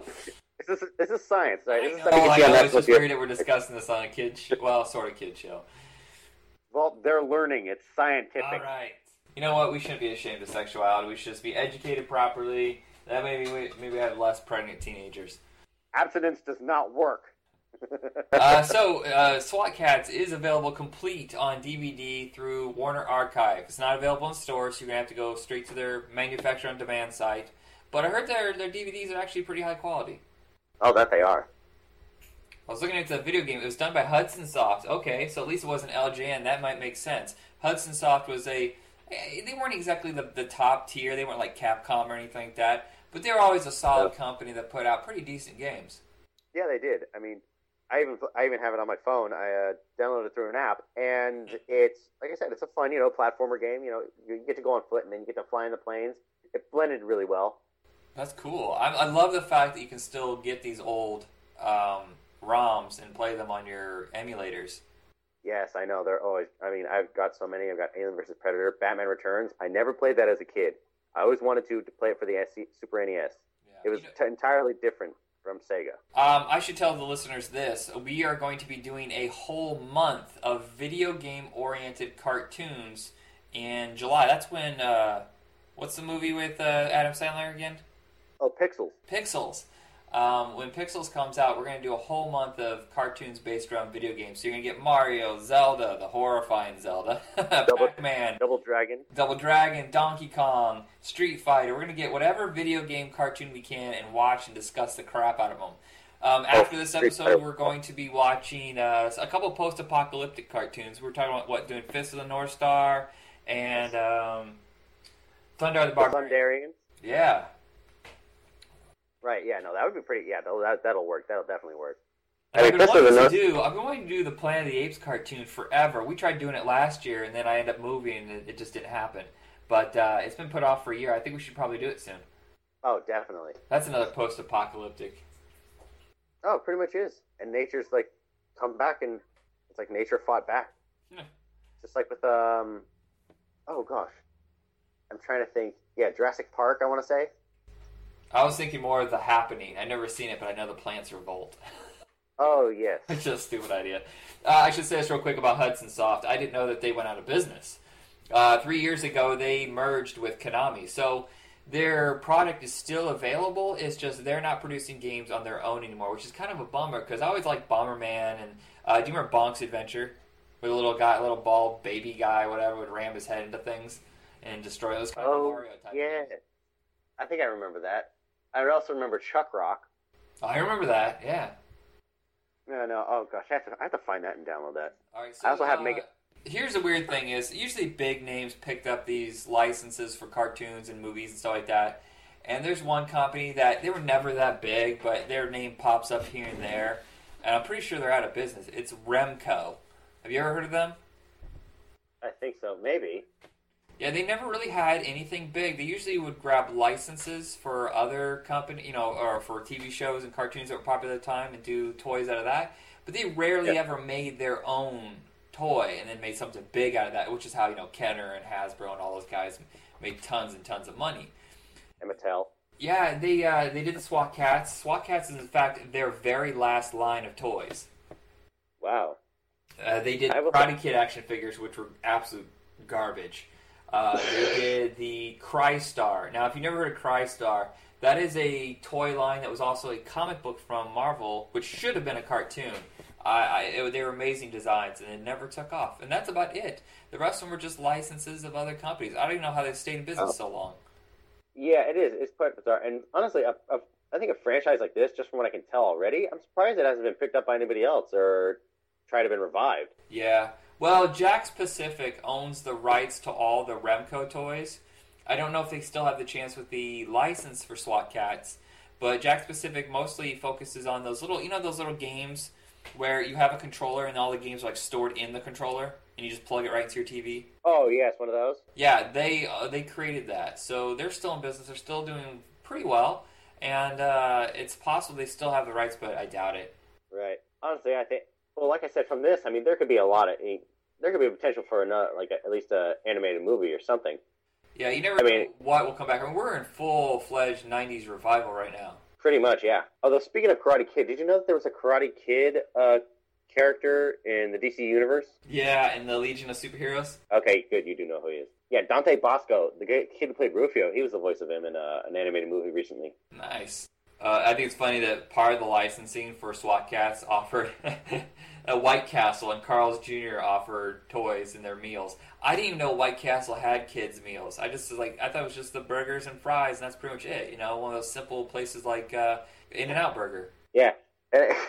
Well, and a kid like me at the time, I mean, we only got White Castle in those packaged boxes, and they were just awful, god-awful. And it turns out, White Castle is more of an East Coast thing. There was a place in Indiana called Powers Hamburgers that tried the White Castle method, and I swear to you, it would take forever to get any burgers because they were so popular. But man, they were good. Oh, wow, good to know. I mean, as long as they're like made fresh, I guess they're probably good. But do they usually steam them? No, it's on the grill. But I think it's because it's so insanely hot and the fat comes out that it kind of steams. So, it just happens that way. But yeah, I've seen them made. The nice part is White Castle kind of does it, but they have an open grill, but you don't really have seats to see it. The Powers Hamburgers place, you could sit there and see the grill right in front of you. You could sit at a booth and watch them make the burgers, which as a kid, you're always curious. I always loved going to places where you could see how they made things. There was a place called Shakey's Pizza, and I think it became Noble Romans, but they would have a big honking window where you could see the pizza going down the assembly line from, toppings into the cooker or whatever, and then out, and then how they box it up. And as a kid, that was the most amazing thing. That's why we love going to Krispy Kreme. You go in there and you watch them how they make the donuts. I went kind of excited there and on a tangent, but I got excited about food. I love food. Okay, I will have to say here, this villain, like I said, it's pretty interesting. Like, he's from the past, he's come to the future, and he's just trying to bring back his old city. And he's very disrespectful to women. As usual. The best villains are the ones that you can kind of see where they're coming from if things were just turned a little bit. Like, you can kind of see where Lex Luthor's coming from. You can see where a lot of the great villains can be, because if you just took a different choice in your brain, it could put you on that path instead of the hero's path. I mean, in their mind, they see themselves as the hero. I don't like villains. The problem with a lot of cartoons are villains are usually one-dimensional and they're pure evil. People don't just become evil. There has to be some sort of turn in their life that makes them believe that this is the way things should be. It's very rare for someone just to be flat out just, I don't care, I'm going to destroy everything in my way. Exactly. It was like that for the longest time, at least until, the 70s and the 80s? Yeah, I mean, even then, cartoons just always have a struggle because they think because it's aiming at children, they have to simplify things so much and dumb things down so much that it's embarrassing if you're a grown-up trying to watch it. Actually, you know what? I'd watch cartoons sometimes as a kid thinking, no, that's just too generic. Yeah, it is. If you want kids to be smarter, you have to bridge that gap between simplicity and complexity. You have to bring something to make them actually think for themselves. And if you find yourself kind of siding with the villain just a little bit, it's something that's more sophisticated than usual cartoons. And if you find yourself completely siding with the villain, though, you should probably go seek therapy, and your parents are probably worried. Well, I mean, honestly, I think the one villain that got me to sympathize with them first was Magneto from X-Men. I mean, as a kid, it's like he has all these great powers, and he was Charles' best friend. Something went wrong. And then finding out, what it was, and then going into his past, being, a Nazi Holocaust survivor, yeah, he has every right to be mad. Gosh, even in X-Men First Class, I was cheering for him at the end. I was Yeah. like, good, don't kill them. Back to SWAT Cats, though. It's a fun show. It's very lively. Hanna-Barbera put a lot of care into it. I would say more care than they put into a lot of the shows during the 80s, where it seemed like they got kind of lazy, and then all of a sudden the animation revival happened. It's a great duo. It's funny. It's action-packed. It's not like I would say they're top shows, but it's definitely worth checking out. Yeah, I know. I mean, heck, as I said before, 1994 Cartoon of the Year. I mean, it deserves some recognition. And there'd be a lot of, and the flight simulation sequences would be, I think, amazing in this day and age. Pretty cool. Everybody, that's it for us with SWAT Cats. We're going to take a break and come back with Wildcats. Now a word from our sponsor. Hey, nice shirt. Gee, thanks. Say, that's a nice coffee mug, too. Well, I sure like it. You want to clue me in on where you got them? Sure thing. Just visit Jabetsco.com. Swell. Hey, how do you spell that? Why, it's GIMETZCO.com. Now, back to the show.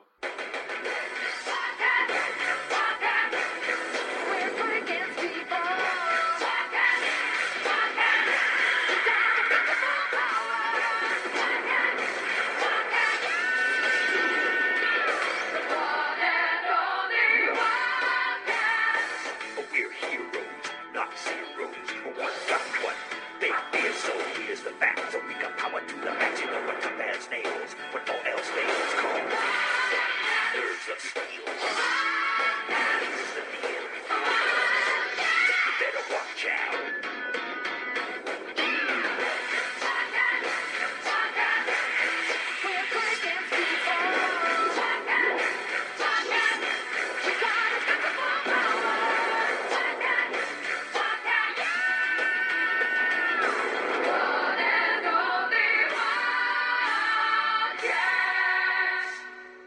Alright, everybody, welcome back to Back in Tunes. The first episode of Wildcats is up on YouTube. Actually, the entire series is. The first episode is called Dark Blade Falling. We're going to kind of watch this and discuss it.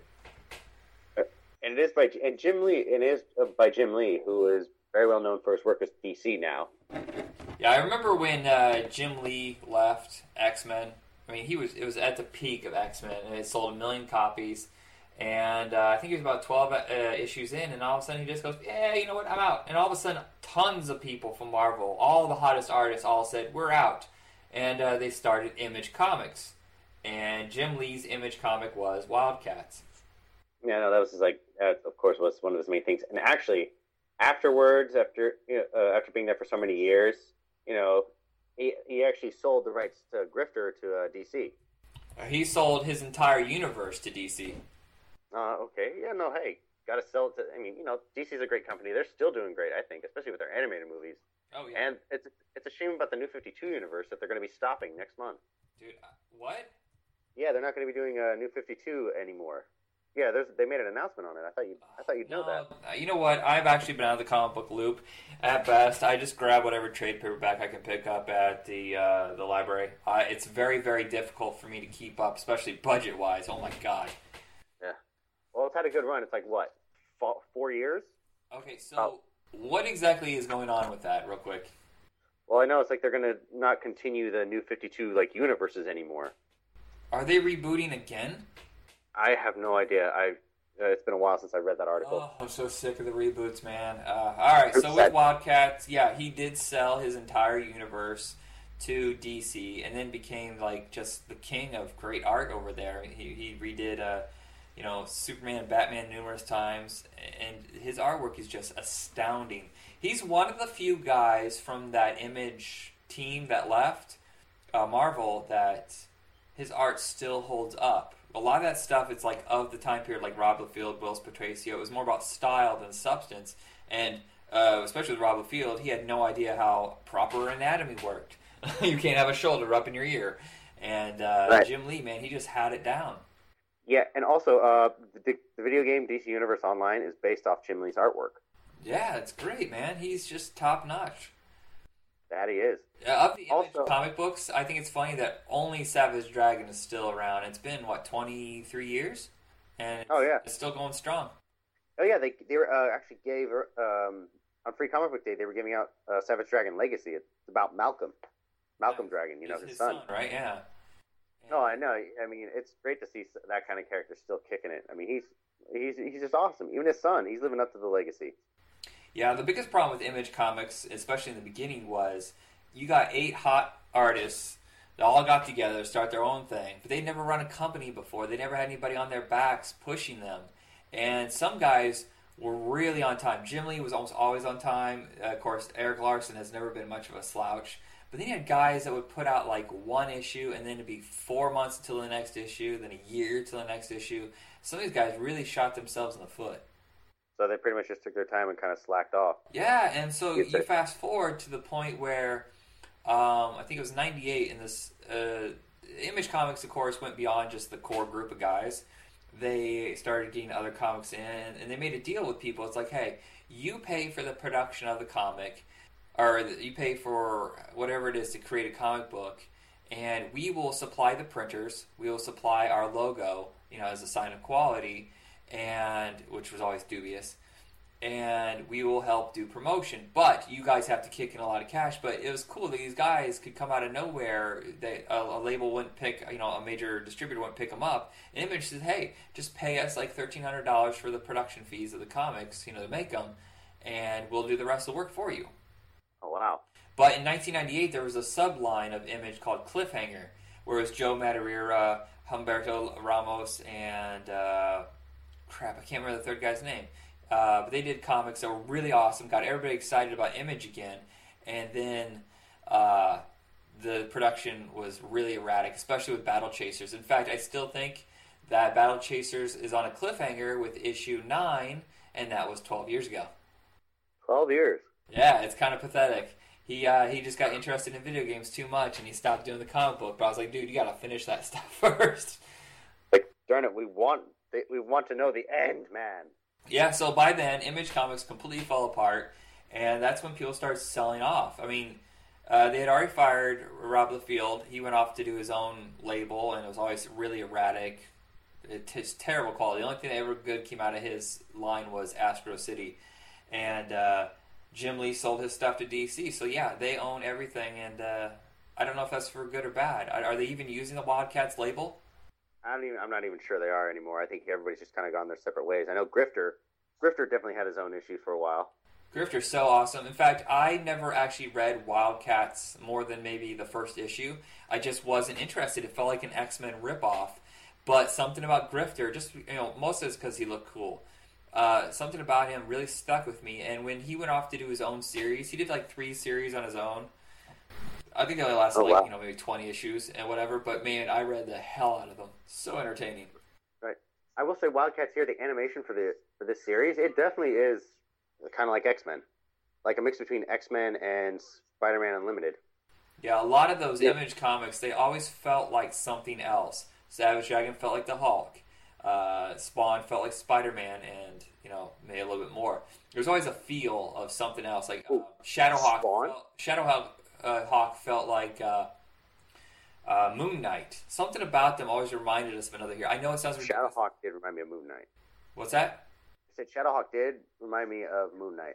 I do want to say, though, as far as it goes for Spawn, I thought that was on a whole nother level. Oh, it was. But in the very beginning, when we saw the mask and we saw that Todd McFarlane had just come from Spider-Man, and then we looked at Spawn going, it's Spider-Man with a cape. Oh, yes. But then, of course, you got to read it, and then things changed. And, of course, it's dramatically different than almost anything out there. Oh, definitely. It was so... It was heavy. It was very heavy on, like, violence and gore and just the whole concept of, gods and angels fighting each other. And I will say, this character here, this big old giant guy, kind of reminded me of the Max. Yeah. And that was also another Image title. That was Sam Keith's. Which is also a cartoon we should discuss someday, because that was on MTV, and I heard it's really sophisticated, and it goes well with Eon Flux. Yeah, it was part of the Oddities hour, the animation segment, the Oddities. Like that, they had Eon Flux, they had the Max, and then they also had the Head. Oh, the Head, I remember that. That was so bizarre. So... the one thing about Wildcats is it does reek of the early 90s, especially that dude's hair before he just changed. The designs on them, it's very of the time. There's some stuff that, could last for any decade, Grifter will always look cool, even though trench coats are a little silly. Oh yeah, no. I mean, I think they got rid of the. I'm not sure if they kept the trench coat. At least in recent years. It would make sense for them to dump it. And their leader always reminded me of Maxwell Lord from Justice League. Oh yeah. It's hard for anybody in comics to make something new that no one has ever seen before if they're going to be in the superhero genre. And exactly. What's that? Oh no, exactly. I know exactly what you mean. I mean, considering all the great heroes that were created already, you just kind of bring something new to that universe. But creating your own hero or your own villain, it's just so tough to do. Because it's hard to erase the stuff that you know already and create something. That's why some of the best stuff is coming out of nowhere. That has nothing to do with superheroes. I don't know. I can't really think of any right now. I was just thinking of like The Walking Dead and stuff like that, and little titles that pop up here and there. Chew is a really good one. So I was thinking here, part of the Wildstorm universe that Wildcats existed in, there was a line called Gen 13, which everybody was insane about for about 4 years. They actually made a Gen 13 movie, a full-length movie, animated, and it's never been released. And it's been forever since it came out. What's it called? Gen 13.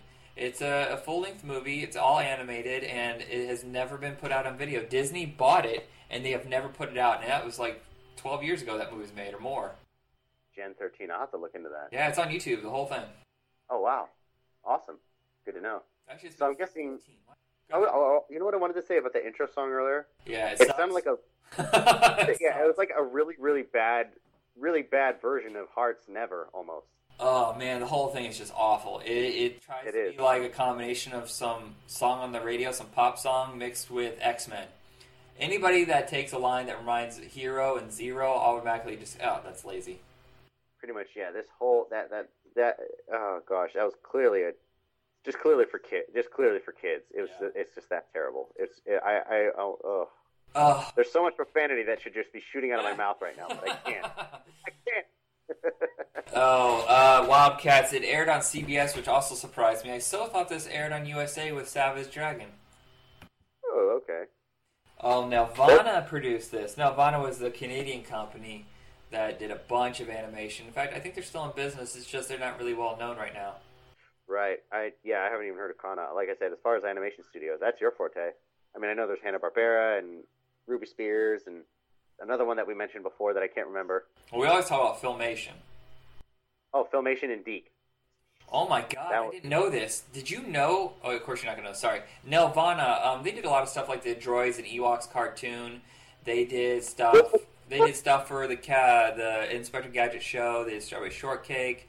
They did Heavy Metal the movie. Oh my god, that is awesome. They also did Rock and Rule, which you have to see. It's a post-apocalyptic rock and roll movie with animals, and it's badass. I'll have to, Rock and Rule? Yeah. That does sound pretty cool. I still have yet to see Rockula. There is a thing here. On their page, they have concept art of the planned Doctor Who cartoon that never happened. Oh, wow. It looks amazing. The thing about Nelvana is they had a very particular style. They focused more on the director itself, like his style and technique, instead of going with whatever was most affordable. Now, by the time it looks like they got to Wildcats, they were going, you know what, let's just try to make it cheap as possible, which is a bummer. Because during the 80s, man, they had some serious style going on. Oh, God. Yeah, and I will say, though, the animation for this cartoon, I think, was pretty well done, though. Like I said, it does not seem cheap at all. No, but you can tell that it's more of a product of its time, not a product of whoever was in charge of it. Because it doesn't even look like Jim Lee's art. It just looks like, well, let's just make it look like... It looks a lot like X-Men. Yeah, that's what I was about to say. It looks a lot like the animated series of X-Men. Yeah, that's what, the early 90s, which we have never covered, which always surprises me. Which we should cover soon.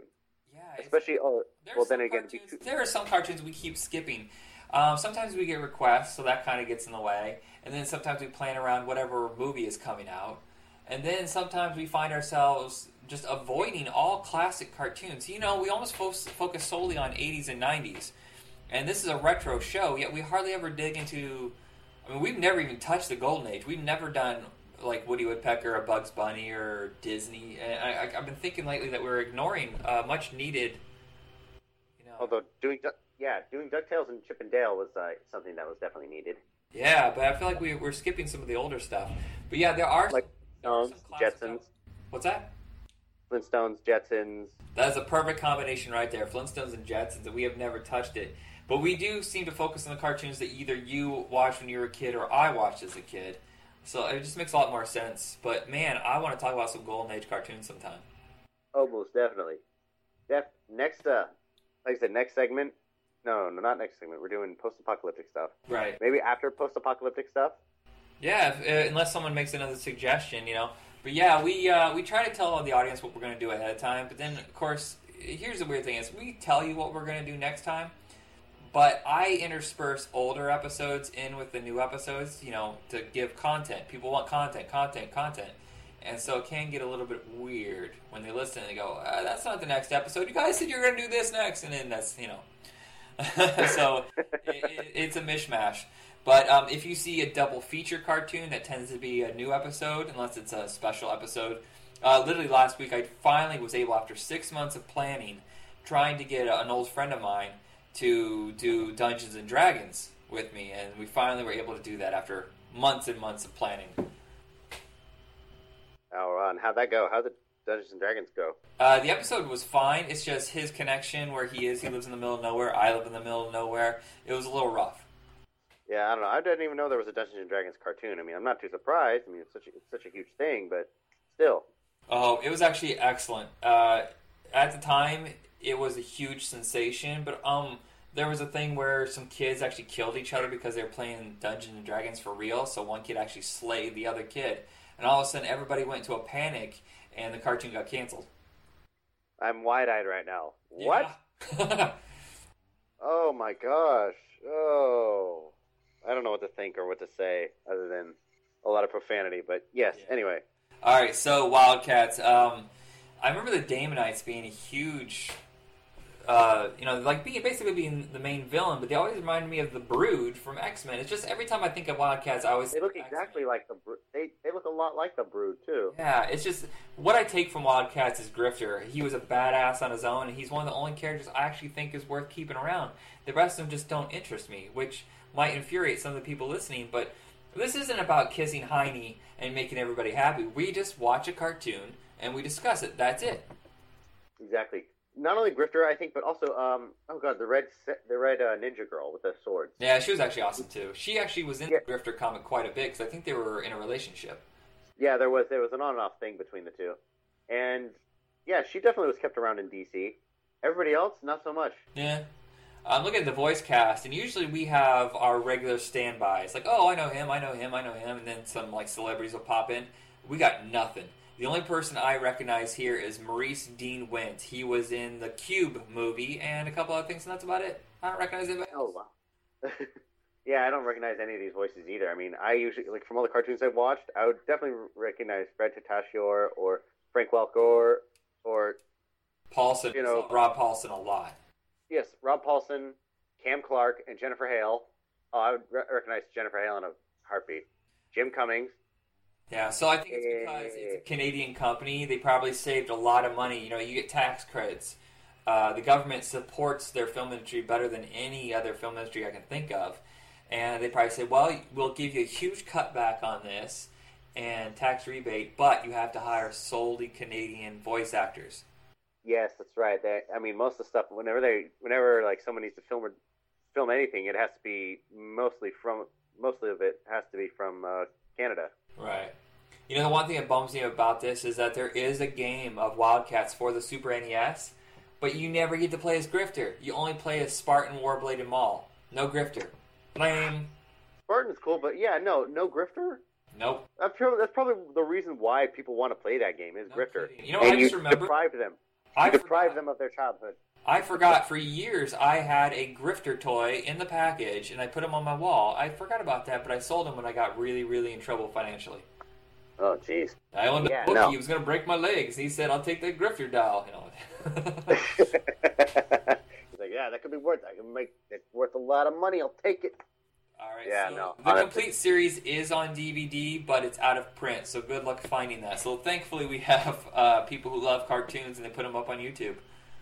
Yes, and there's only 13 episodes, so it's not like you'll have to supremely binge on it should you get the desire to.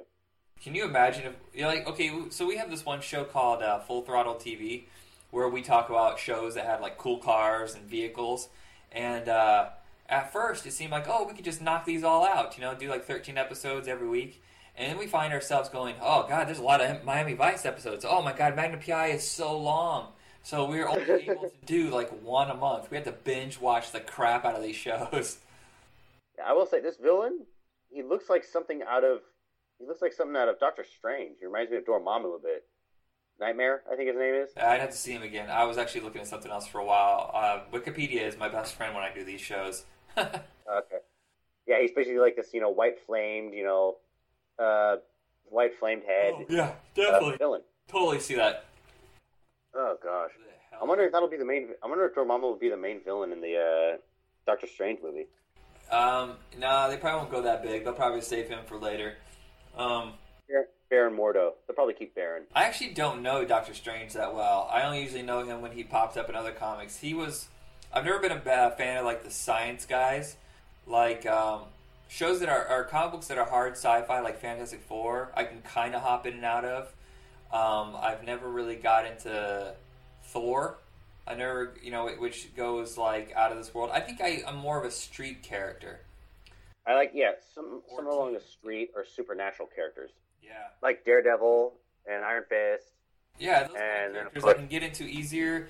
It's, like Wonder Woman. I've never gotten to Wonder Woman. I have to tell you this right now. I've read Superman numerous times, but at no point can I go, I recommend this, I get this. Superman has always been kind of an anomaly to me where I can't get into him, but I'll read the crap out of Batman.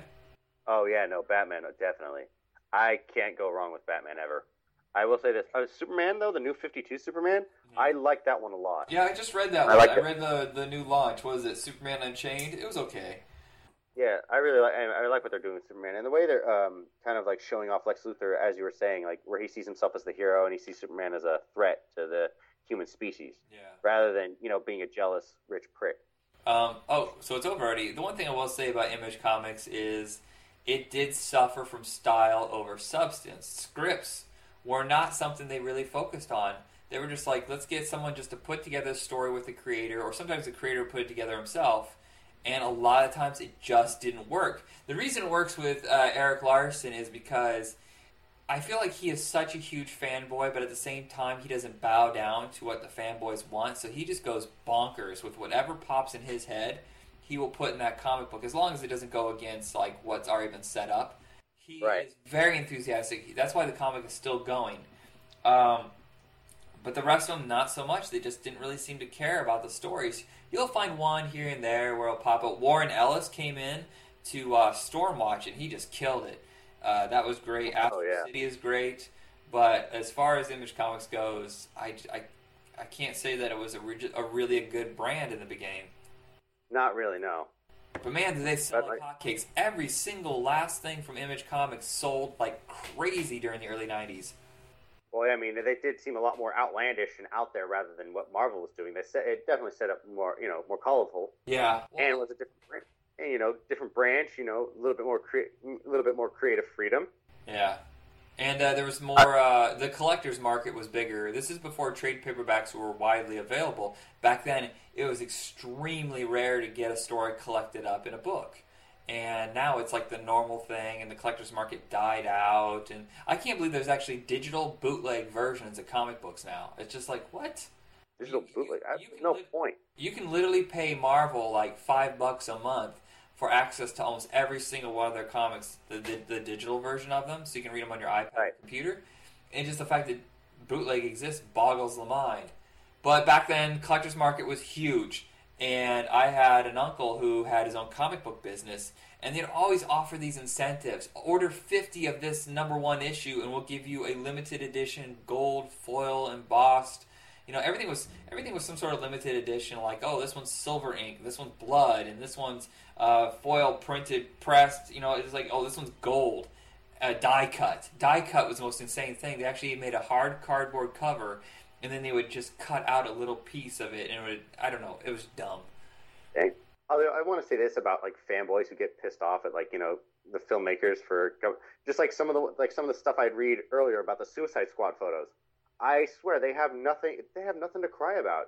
Plus, I think they're even getting Suicide Squad the movie should stun them. Yeah, I know. I mean, come on, this is like the Dirty Dozen of DC.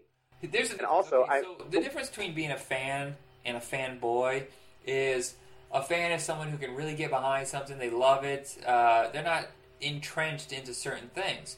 Fanboys can be a 50-50 shot of whether someone is way off the ranch when it comes to what is reasonable. Look, there's certain things you cannot do on film that you can do in comics.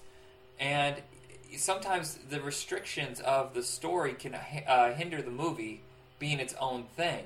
And they want it precisely, they want it exactly 100% just as it is in the comics. But if you look at the comics, the history has changed so much, the stories have changed so much, but they are the assholes that are responsible for bringing back a lot of characters that should have stayed dead, just because they can't stand change. They're so locked in emotionally to something that they can't evolve in any way.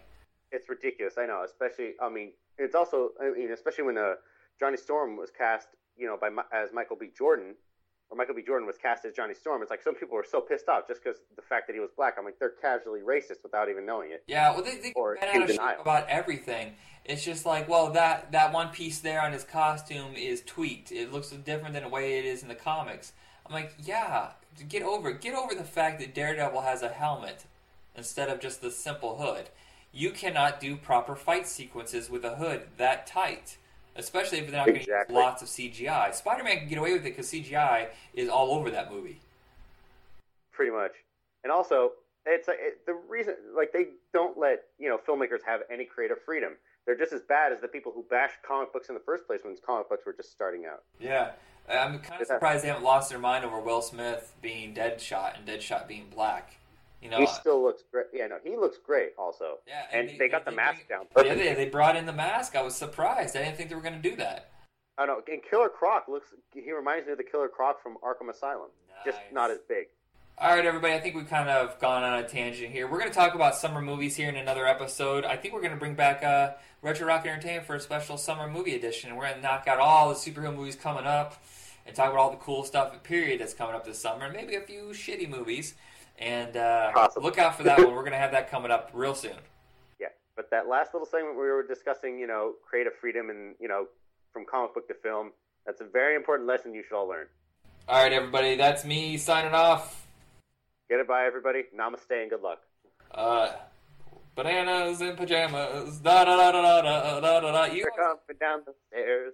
Yeah, no, yeah, exactly. That's, some of the stuff I even posted on one of those forums. I'm just like, you know what? I swear, these people are crying for nothing. It's like, geez. It's like, well, wait until we see their actual performances, then cry. Yeah. I think these people will pull it off. It's like, who cares how Harley Quinn looks? I think she looks perfect. All right. That's definitely... We should actually literally sign off and carry this conversation on later. Sorry, everybody. We never know how to end an episode. Sign off? It's a lot like Saturday Night Live. They don't know how to end skits. We don't know how to end episodes properly. So, good night. I thought we ended. No, you were just... I didn't hit stop.